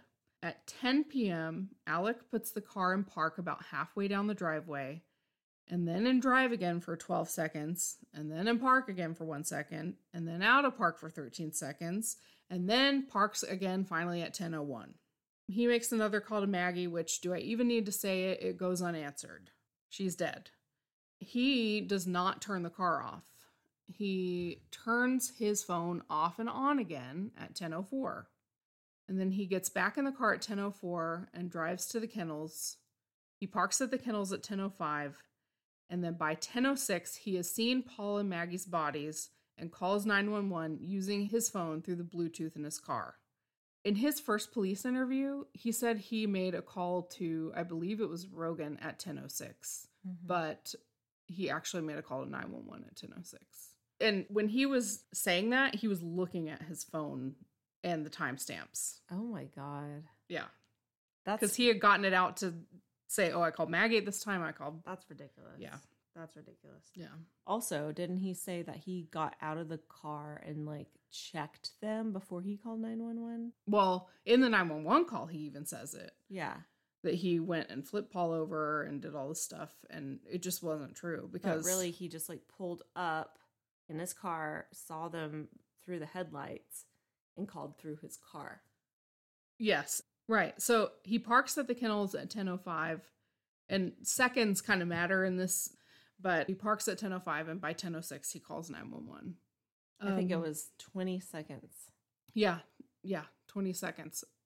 So it was probably like 10:05:40. Because I believe it was Jim Griffin that goes up and sets a timer for 20 seconds during the during one of the witness testimony, and like the courtroom is just silent for 20 seconds, and it feels like an eternity in that moment. But he was doing that to illustrate how long 20 seconds could be. But if you were to like recreate it yourself, I still don't think there's any way. And do the things that he said he did, there is no way. No, because you got to walk from the car to Paul and then try to turn him over. And then you see his phone pops out and then it goes on the ground. And then obviously he fiddles with it. Yeah. And then he decides to put it back on his body. And then he's got to walk all the way over to Maggie. And then they were like in different spaces. Like Maggie was outside of the kennels. Correct. Right? And then Paul was inside the kennels into a little room. It's like almost like a little closet. Yeah, it's the feed room. They call it the feed room. So I guess he first saw Maggie. I would assume. Yeah. And to walk to Paul, I think that would take 20 seconds in itself. Yeah. I don't know. Depending on where he parked, but still, I just don't see it. So at 10:07, 911 begins recording the call. And then he tells the 911 operator that he last talked to Maggie 1.5 to 2 hours ago. And at 10:11, he tells 911 he is going to go get a gun from the house because of what happened to Paul and Maggie. And then his car is taken out of park. And then at 10:12, he parks. He's going to get the gun. And then his car is taken back out of park at 10:13. And at 10:16, Alec asks the 911 operator if he can get off the phone so he can call his family. And the call ends at 10:17. From 10:17 until the police show up, Alec is on the phone calling people. He called Randy, John Marvin, Rogan, his sister-in-law Christy, and he texts Rogan as well. So he's really focused on Rogan here. Mm-hmm. He's like, needs to get in touch with Rogan. And he calls Randy again. And then at 10:30, he's on body cam lying to police. And then he calls John Marvin again. At 10:40, for some reason, Alec Googles Whaley's Edisto. Oh, yeah. I looked that restaurant up, too, and I was just like, ew. You're a millionaire, and this is what you're into? Right. Yeah, it's a restaurant in Edisto where, you know, Maggie would stay at that property out there. So the defense attorney, Philip Barber, which we haven't mentioned him yet, he said that the search for Whaley's restaurant was evidence that his client was in shock after finding the bodies, or, quote, fat fingering his cell phone. Yeah. Which could be true. Yeah, I've done it. I've done it too. I just thought it was funny. Yeah. Yeah. It had to be fat fingering. Like, yeah. Why would he ever look that up? Do Google Whaley's Edisto. It's like, you know what? I think I'm going to take myself out to dinner tomorrow. I'm a free man now. I'm going to go to Whaley's. Yeah, I think he just was like fumbling with his phone. Yeah, yeah. But he also got a text, a group text, where it was like a girl in a swimsuit or something. I vaguely remember seeing that, but I don't have that in here. Do you know anything else about it? It was like a group text with a bunch of guys. Oh my God. I remember what you're talking about. So Alex Murdaugh received a group text message from Michael Gunn stating, "She brought the heat from Miami, boys." Oh my God. And it's just this. I haven't seen it. Does it have a picture? Yeah, this is the picture. Oh my God. It's the lamest picture of a girl in like a super skimpy swimsuit with heart sunglasses drinking a drink. Yeah, she's like on a boat. So he opened this text during all of the shit show that was unfolding at 10:22. So at 10:22, okay, that's in between the 911 call and when police show up. So that's when he's like making multiple calls to everybody. I was just looking at other ones. He got a text at 4:02 p.m. earlier that day. It was another one from Michael Gunn stating Lena in the middle, fire emoji. And it's another girl in her swimsuit. What is wrong with this guy? I don't know if he was like a sugar daddy or something, but this was the picture that he sent. Oh my God. What a pig. I know. Can you imagine knowing a dude that did that shit? Like sent pictures of quote unquote babes to his guy friends and like has some weird quip to go along with it. Like, well, I know Tudor's old friend Vlad used to do that all the time. God. Send these like pictures that girls would send him to Tudor. Are you serious? And I'd be like, what the fuck is this on your phone? And he'd be like, oh, Vlad sent that to me. God. But like, so Alec responds to that text at 4:02. He responds, you old dog, where's Lena now? What? Oh my God, so gross. Horny old men is so gross. Ew.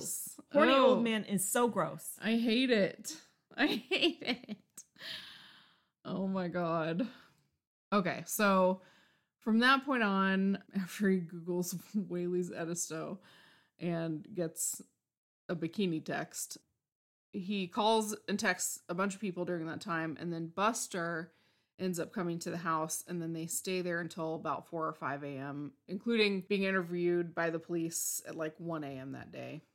Okay, so if you're still with me after all of that, I'm gonna list some other inconsistencies and lies and like general sus things that Alec told people or did that day versus what his story is today and versus what the evidence shows.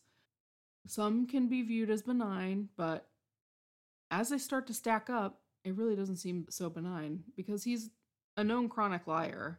So much so that during the trial, the prosecution spent probably an hour or maybe even more detailing all the lies Alec has racked up. And I remember Creighton Waters just being like, and you lied about this, and you lied about this, and you lied about this, and you lied about this. And he'd be like, yes, sir. I remember when Creighton was interviewing the woman that Alec worked with. I think she was like the manager of the firm. Was it the financial lady? Mm-hmm. Yeah. Yep. And they went through all the financials and they're like, and what happened to that money? Alec stole it. What happened to that money? Alec Murdaugh stole it. What happened to that money? Alec Murdaugh stole it. Like over and over and over and over and over.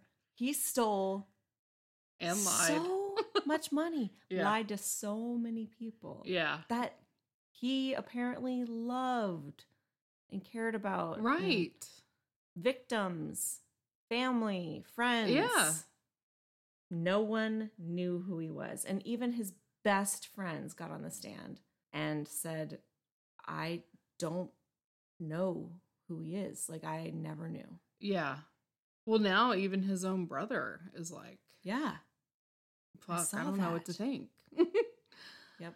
Yeah. Yeah, Randy came out after the trial saying, yeah, there's more to the story. He's not telling us everything. Right. Obviously. Yeah. So these things are in no particular order. So Alec says originally that he left work around 5 p.m. that day, but we know now that he left at 6:23. And that seems like, oh, he just, thought he left around 5. But no, when he was confronted with the fact that his key card at work swiped later than that, he was like, no, I wasn't there that late. Okay, then how the fuck did that happen, bitch? Like, what the hell are you doing? Alec also tells first responders that when riding the Moselle property with Paul that day, they rode for 2 hours.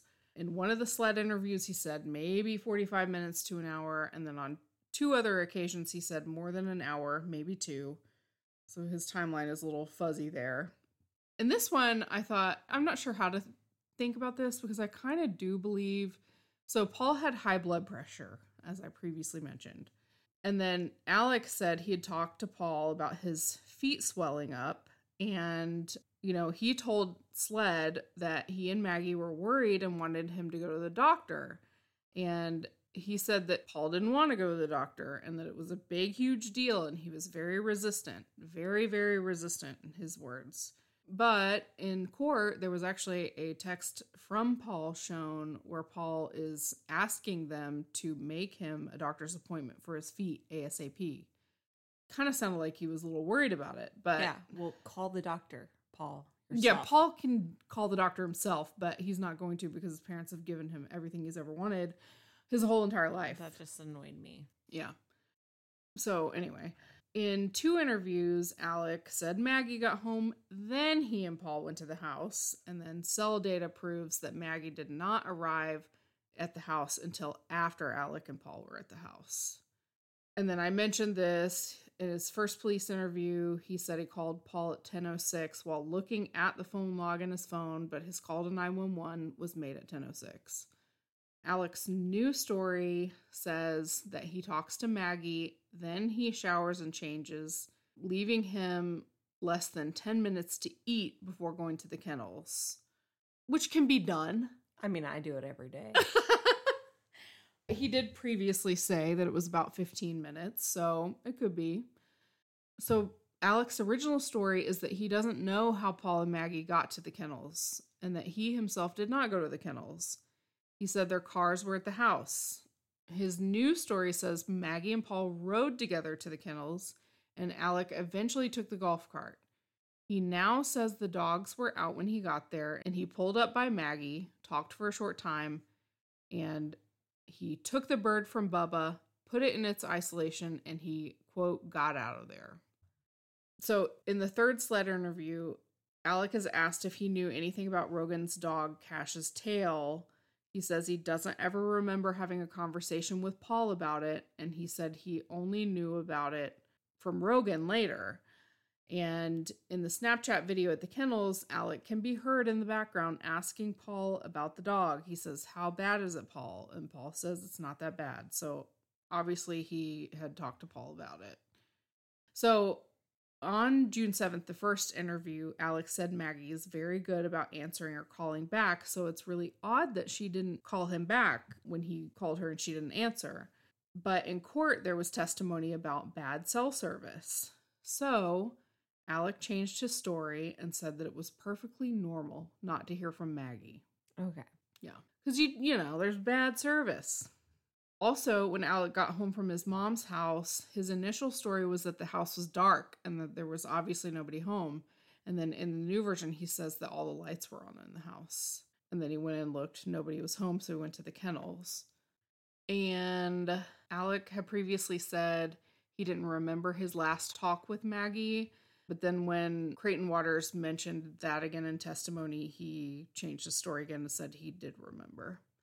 So just some shit to think about. And the last conversation he had with Maggie was about Paul's blood pressure, right?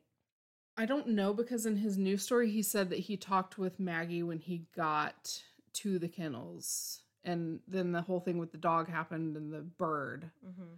And I think previously his story was that the last conversation was about high blood pressure because that's what they talked about at dinner. Mm-hmm.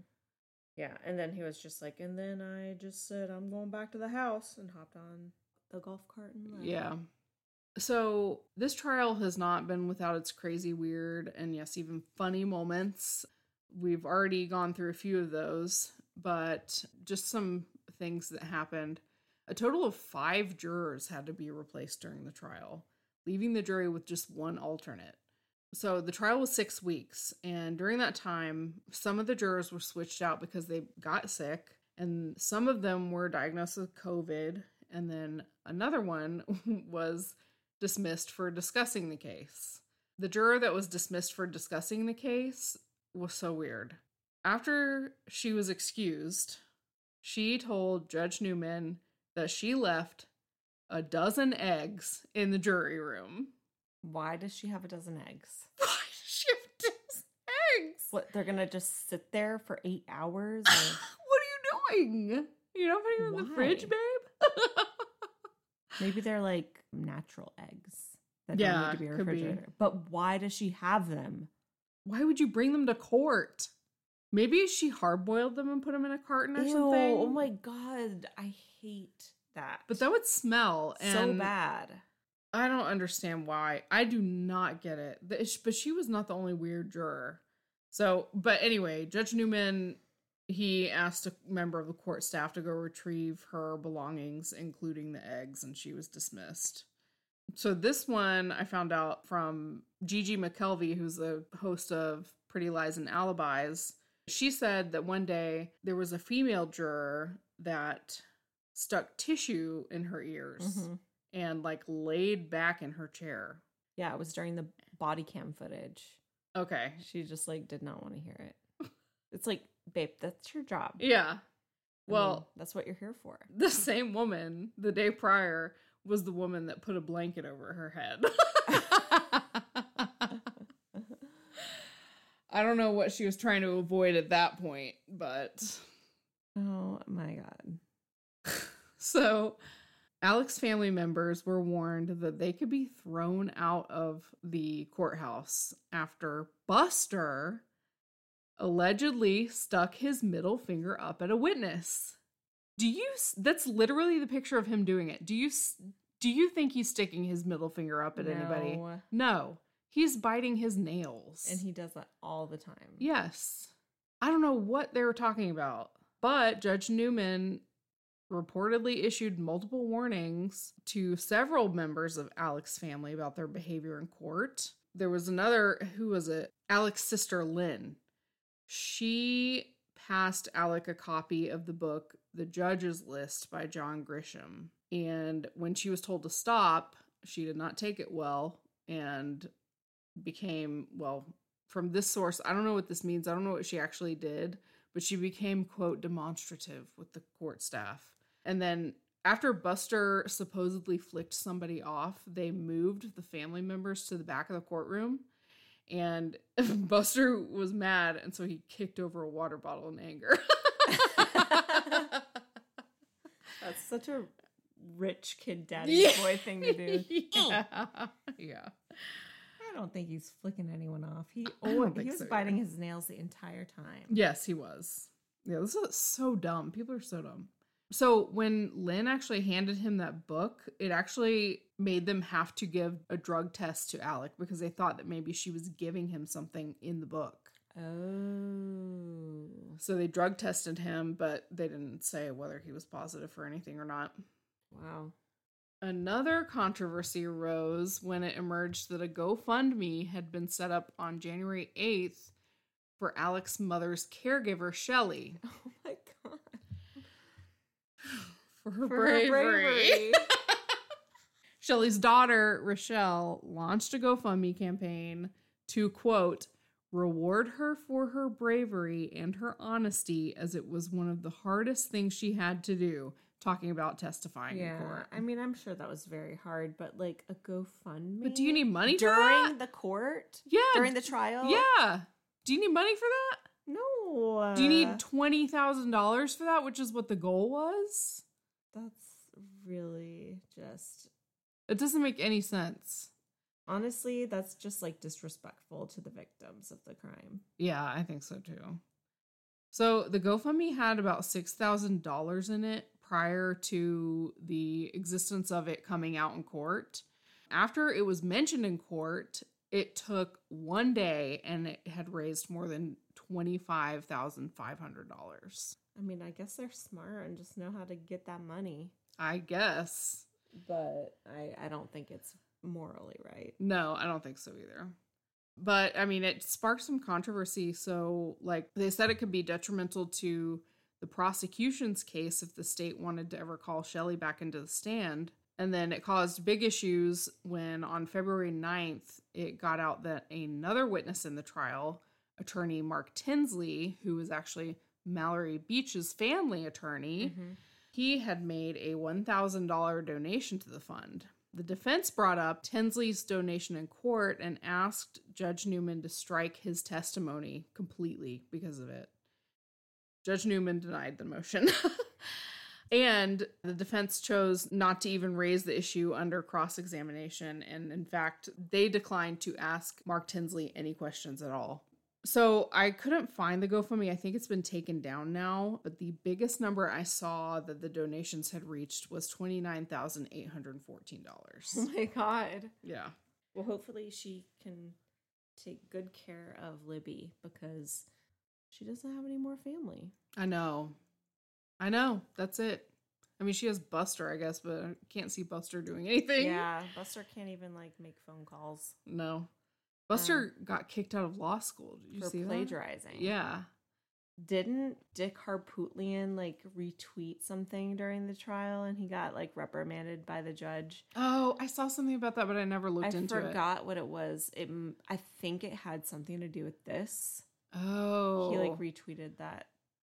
I don't know. Something happened, but the judge was just like, you can't do that, babe.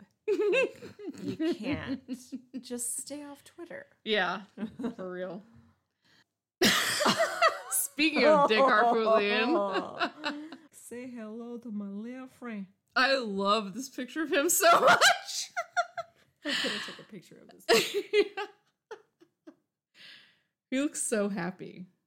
He loves this. This is his true element. So Dick Harpootlian thought he was so hilarious when on February 21st, he cracked a joke while pointing a gun at the prosecution table.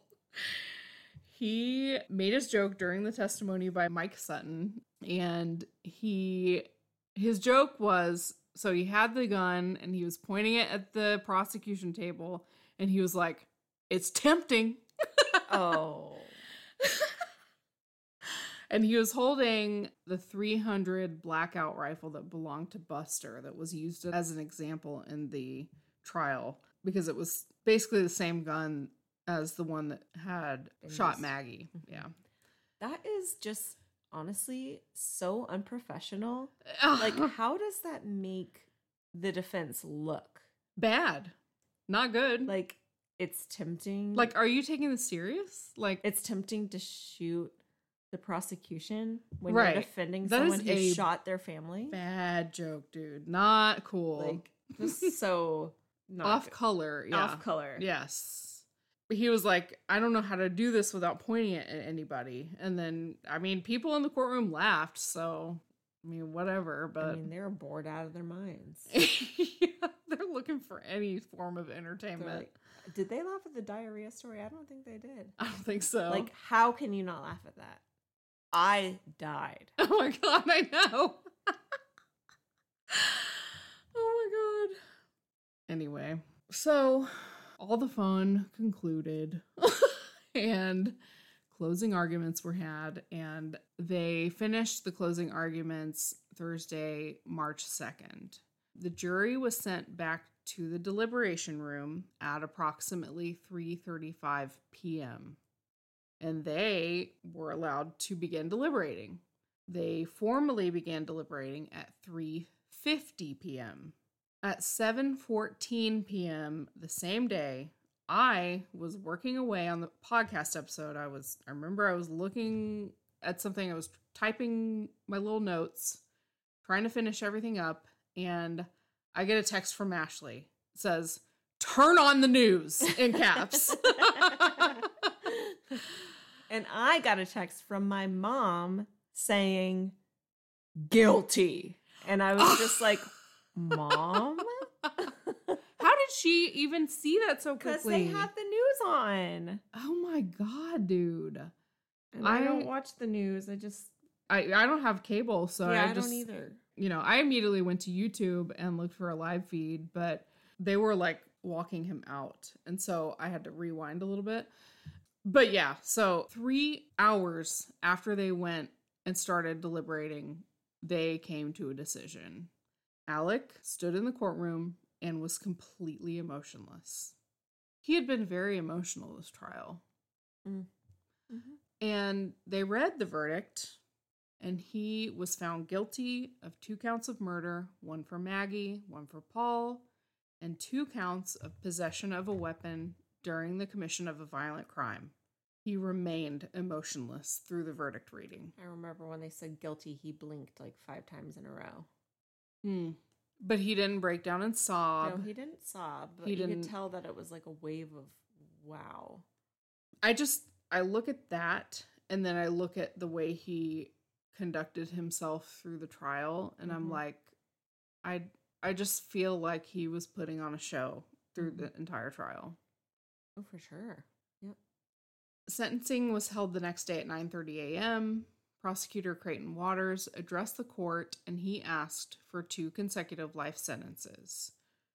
Judge Newman asked if any victims would like to speak, and Waters said that they had made the decision to have victim advocates provide aid and service during the trial, and according to them, none of them wished to make any victim impact statements, which I was disappointed in. I was disappointed, but not surprised, because people die. Yeah. For less. Yeah. In this family. Oh, my God. If I was even a juror on this case, I would be careful with my life. Yeah. I'm not even kidding. And then Alec is given the opportunity to address the court. And he said, quote, "I'm innocent. I would never hurt my wife, Maggie, and I would never hurt my son, Paw. Really? You're still on the Paw. I think the Paw tracker was disabled before the sentencing. So I think there's like another 2 or 3 Paws that should be added onto that final count. Yeah, I know that he definitely repeated that exact same statement again. He did. Which was not profound or like anything. It made no difference that he said that. It made none. No, because A, no one believes you, and B, it's not an argument. But it was just him simply saying it. It wasn't like him like, oh my God, I would never do it. No, he turned off the emotions by this point. His performance was done. He didn't have to play it up anymore, so he wasn't gonna. Yeah. It was just like, I would never hurt my wife, Maggie, and I would never hurt my son, Paw. Mm-hmm. End of story. Yeah. Judge Newman was just like, boy. Oh, I love Judge Newman. So Judge Newman made some statements as well. He said that he had to order Alec's grandfather's portrait be removed from the courtroom in order to ensure that a fair trial was had by both state and defense.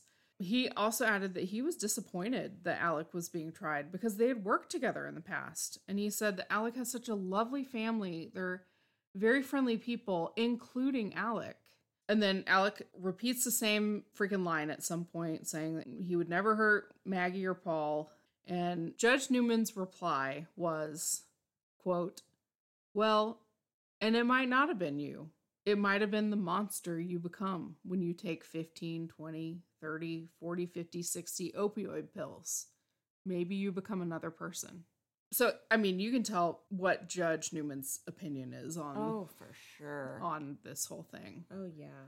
Judge Newman sentenced Alec to life in prison for the murder of Maggie Murdaugh and life in prison for the murder of Paul Murdaugh, the terms to be served consecutively. Upon leaving the court, Alec was handed over to the custody of the South Carolina Department of Corrections and taken to the Kirkland Correctional Institution in Columbia. All male inmates are originally taken to this facility after sentencing, which is one of the state's maximum security prisons. So once he's there, he's expected to have a 2-month evaluation, including mental and physical health checks. And then this evaluation, along with the inmate classification system, I don't know what the fuck that is, but it will be used to determine which of South Carolina's highest security prisons Alec will be sent to spend the duration of his sentence. And the evaluation process takes about 45 days. So right after the trial, Alex's lawyers said they were going to file an appeal within 10 days. Well, they did. They actually filed it yesterday. Well, not yesterday when you're listening to it, but on Thursday, March 9th. So that's all I have for the trial. I just have a few extra things that have like come out since then. Mm-hmm. So Maggie's nail tech ended up speaking to Court TV. Maggie would go to her and get her nails done very frequently, and I guess when you have that sort of regular schedule with somebody, you're going to tell them things. Yeah, they're like not associated with you, so you can feel comfortable talking to them about your... Right. It's like your hairdresser. It's like your... Yes. You know, that kind of thing. Right. She says that Maggie told her that she wanted to get a divorce. Oh. Yeah. Had not heard that. Yeah. And actually, the nail tech was subpoenaed to be a witness, but she was never called to the stand. Wow. She did take the time to say that Maggie was a lovely person and always happy no matter what was going on. Sometimes she would even show up in her pajamas because she was so like behind or whatever, but she was still in a good mood all the time. Yeah. So paparazzis have been following Buster around and he got sick of it. So he called the police. I don't blame him. No. The New York Post took a photo of him through the blinds of his Hilton Head condo where he lives with his girlfriend, Brooklyn, and they published it in an article. It was literally a picture of just a sliver of his face, and I assume her hand. Mm-hmm. But it's so invasive. Yeah. Like, Not what the cool. fuck? I feel bad for Buster. I know people have thoughts on, like, maybe he was involved in Stephen Smith's murder. I don't know. Like, and until I do know, I feel bad for this kid, honestly. Right. Like, I think he's an orphan now. He has zero... He is. Mom, dad, brother, like... He has no family left. I mean... And he's still young. Like, yeah. He's like mid-20s or something. Yeah. And he's been living under his dad's shadow, like, probably being, like, ordered around to do his bidding throughout all of this. And I don't know, I feel bad for him. And he's going to continue to be ordered around by his dad because he's going to have to call him every day in jail. And he's going to be telling him to put money on this guy's tab or, like, do all this other bullshit that Alec can't do because he's in jail. Well, his girlfriend is going to law school. I hope she's smart enough to realize that he needs to maybe, like, not associate anymore with his dad.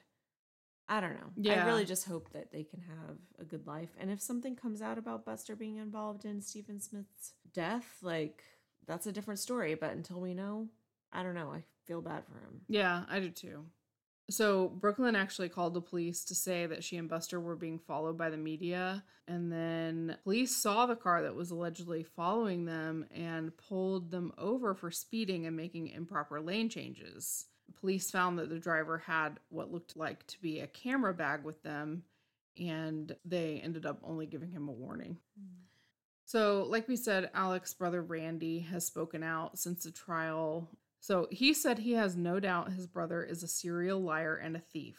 He says he's still having a hard time knowing whether it was Alec to pull the trigger, though. He said that he finds it impossible to picture someone he knew for decades as a protective husband and a father murdering his own family. I'm sure, but I know evidence suggests otherwise. Right. God, yeah. Okay. Do you know about James the juror? No. So maybe we should cut what I'm about to say, but I don't know why, but he gives me really weird vibes. Look at his tie. That's all you need to know. I'm sorry, James, but you have a weird tie and a corduroy jacket. For what it's worth, the other juror that I've seen come out and speak, the one that said he didn't see Alec cry at all, he also gives me really weird vibes. So, well, I mean, everyone who was a juror probably would give you weird vibes because they didn't know shit about this man. Like, what are they doing instead? Yeah, what are you, living under a rock? What are they doing? Well, this guy definitely knew because his brother was a witness in the trial. How does that work? His brother was... How does that work? His brother is a witness in the trial. He was one of the deputies that responded to the murder scene. I guess he was picked by the defense. You know how they can, like, the prosecution and the defense can pick jurors? Yep. The defense picked him. That's really weird. Yeah. I think that's really crazy. So anyway, he said that the jurors prayed together before they went into the deliberation room. And they prayed before they went out to give the verdict. And he said it was a huge factor in them being able to sit comfortably with their decision. I can see that. Because think about how we felt. Like, we were affected by the testimony of Alex Murdaugh. And they have to, like, sit through all this shit and then make this decision. They see it in person. There had to be something, like, I'm sure a lot of people are religious and yeah. Like, they had to feel comfortable with that. And, like, I can't imagine having to make that decision. Oh, me neither. Being there, seeing this person, looking them in the eyes and having to make this decision. Oh my God. Yeah. So he said that when the 12 jurors first got into the deliberation room, they took a vote, and it was 9 for guilty and 3 for not guilty. And then they took, what was it like? I mean, they said it took about 45 minutes. They went through the evidence and went through everyone's questions, and they took another vote, and it was unanimous. He said the kennel video obviously was very crucial. He thinks there's a lot of evidence that points toward Alec, but the video was like the thing. That is the nail in the coffin for sure. It's freaking, it's evidence. And there's just not enough time for him to be gone and not hear gunshots. And plus he lied. And plus he covered it up. Yeah. Idiot. I couldn't even imagine lying about anything if I found my family killed. Yeah. You know, I could not. If I were innocent, I would spew every detail I knew. Yeah. It's crazy. So that is all I have. I did want to ask you, what do you think his motive was? So I think his motive was that he was about to be sued, or Paul was about to be sued for a lot of money. I think it was $4 million. I'm not sure. I'm not sure exactly, but for the death of Mallory Beach. Like a wrongful death suit. Yes. And also, I had heard that Maggie was not happy in the marriage. She had started uncovering some of these financial issues. She had a private investigator looking at some of the finances. I didn't know that. Oh my God. And I don't know if they had a fight about it. Oh, man. But yeah, money problems. I think he was just so greedy. Yeah. And that's what I think his motive was. What about you? Well, see, at first, when I first heard about this, I was like, oh, they must have had life insurance policies. And he wanted that money. But no. I don't think I mentioned this. They did not have life insurance policies. So he was not shooting them to gain money from life insurance policy. Yeah, I think it was just, to be honest with you, I think almost that he was trying to gain sympathy because he had all this shit stacked against him. And who can blame the widowed man who just lost a son also? But it was continuing to move forward despite their deaths. Yeah. I feel like it was almost like he was trying to kill two birds with one stone. Like, he knew if he killed them, the case about Mallory Beach would cease. The digging into the financials from Maggie would cease. Yeah. See, I didn't know about the private investigator, so that makes sense. Like, this divorce, if she wanted to get a divorce, who knows, like, how much money she would get from that. That's all done. Yes. That's you would all be done. ruined, probably. I mean, so for several reasons, but that's just like a cherry on top. On top of it all, maybe he was planning to frame someone and get, like, money from that. I don't know. Yeah. Also, the opioid addiction could have just, like, completely fucked up his entire brain that he thought this was a good idea. Yeah. Yeah. It could have been. He was desperate to keep his money so he could keep buying pills. Yeah. Yeah. I mean, and you know what? It could be a combination of all of that shit because I think it that's is a combination. All that's going on in his life. So, All right, so I have a bunch of sources. I'm just going to rapid fire them. So, Greenville News, The State, Fitz News, ABC 15 News, NBC News, Murdaugh Murders, A Southern Scandal on Netflix. Caveat, I did not watch it entirely due to time constraints. Men's Health, believe it or not.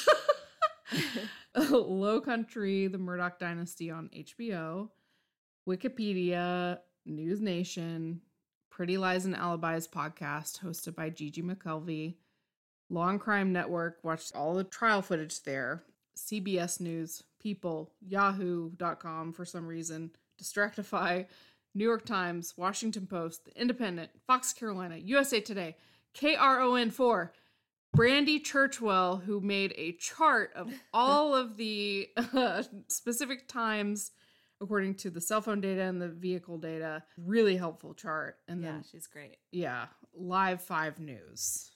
Wow, Mallory. I feel like you need to be paid for what you've done. I do need to be paid, but we don't have a way for people to pay us yet. So if you'd like to pay us. If you'd like to pay us, my Venmo is. Yeah, for real. No, we love it. Oh my God. So, yeah, we did it. Mallory, this was great work. Thank you. Great work. Thank you. I am so sad that this is all over now. I'm really empty inside. I spent a month and a half like obsessed with everything, and now what do I do? I know. And now Lori Vallow's trial is not going to be televised, and I am so mad because I want to spend hours and hours and hours and hours watching trial footage of that. I want to watch every moment. Me too. And it's not going to happen, but it's just how it goes. Not every trial is televised. It should be. I mean, I think the grandparents of JJ and Tylee really wanted it to be. Yeah. So that all the relatives that are not in the area could still watch the trial. But yeah. I guess they don't care about victims. And now they have to fight to get into the fucking media viewing room, probably. Because I know there's going to be a ton of people that want, like, reporters and shit that want to go in there. I'm even nervous that Gigi's not going to be able to get in to, like, report every day. Because I feel like, because they have a, like, viewing room and then an overflow room. I'm not worried about that. She will get in. She has been on this case since day one. Like, this has been her bread and butter. Like, she has reported on this, like, since the beginning. This is her thing. Yeah. She'll be there. Sweet. I'm looking forward to her reporting. We love you, Gigi. Anyway, you guys can always follow us on Instagram, Facebook. I'm probably going to make multiple Instagram posts for this episode. Yeah, we could just, like, do all sorts of media.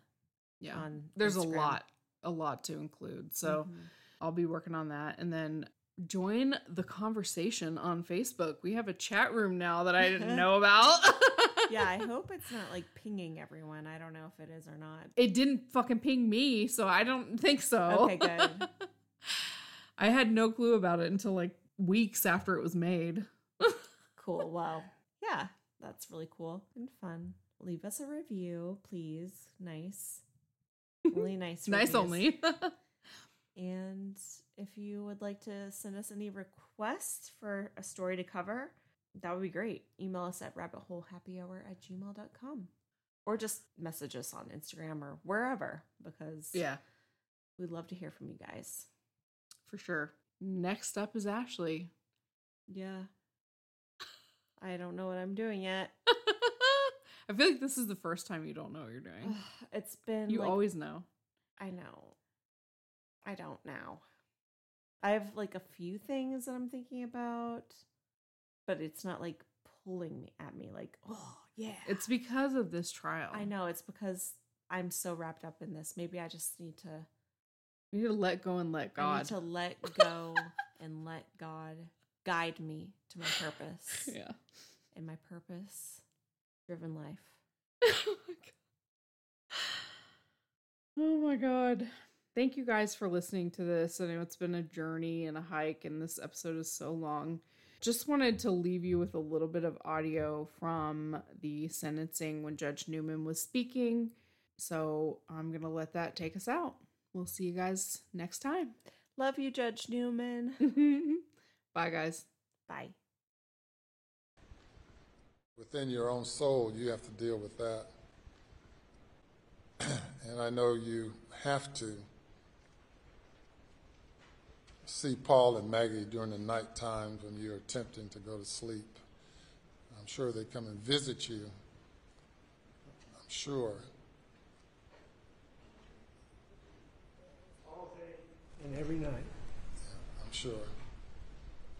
And they will continue to do so. And reflect on the last time they looked you in the eyes, as you looked the jury in the eyes.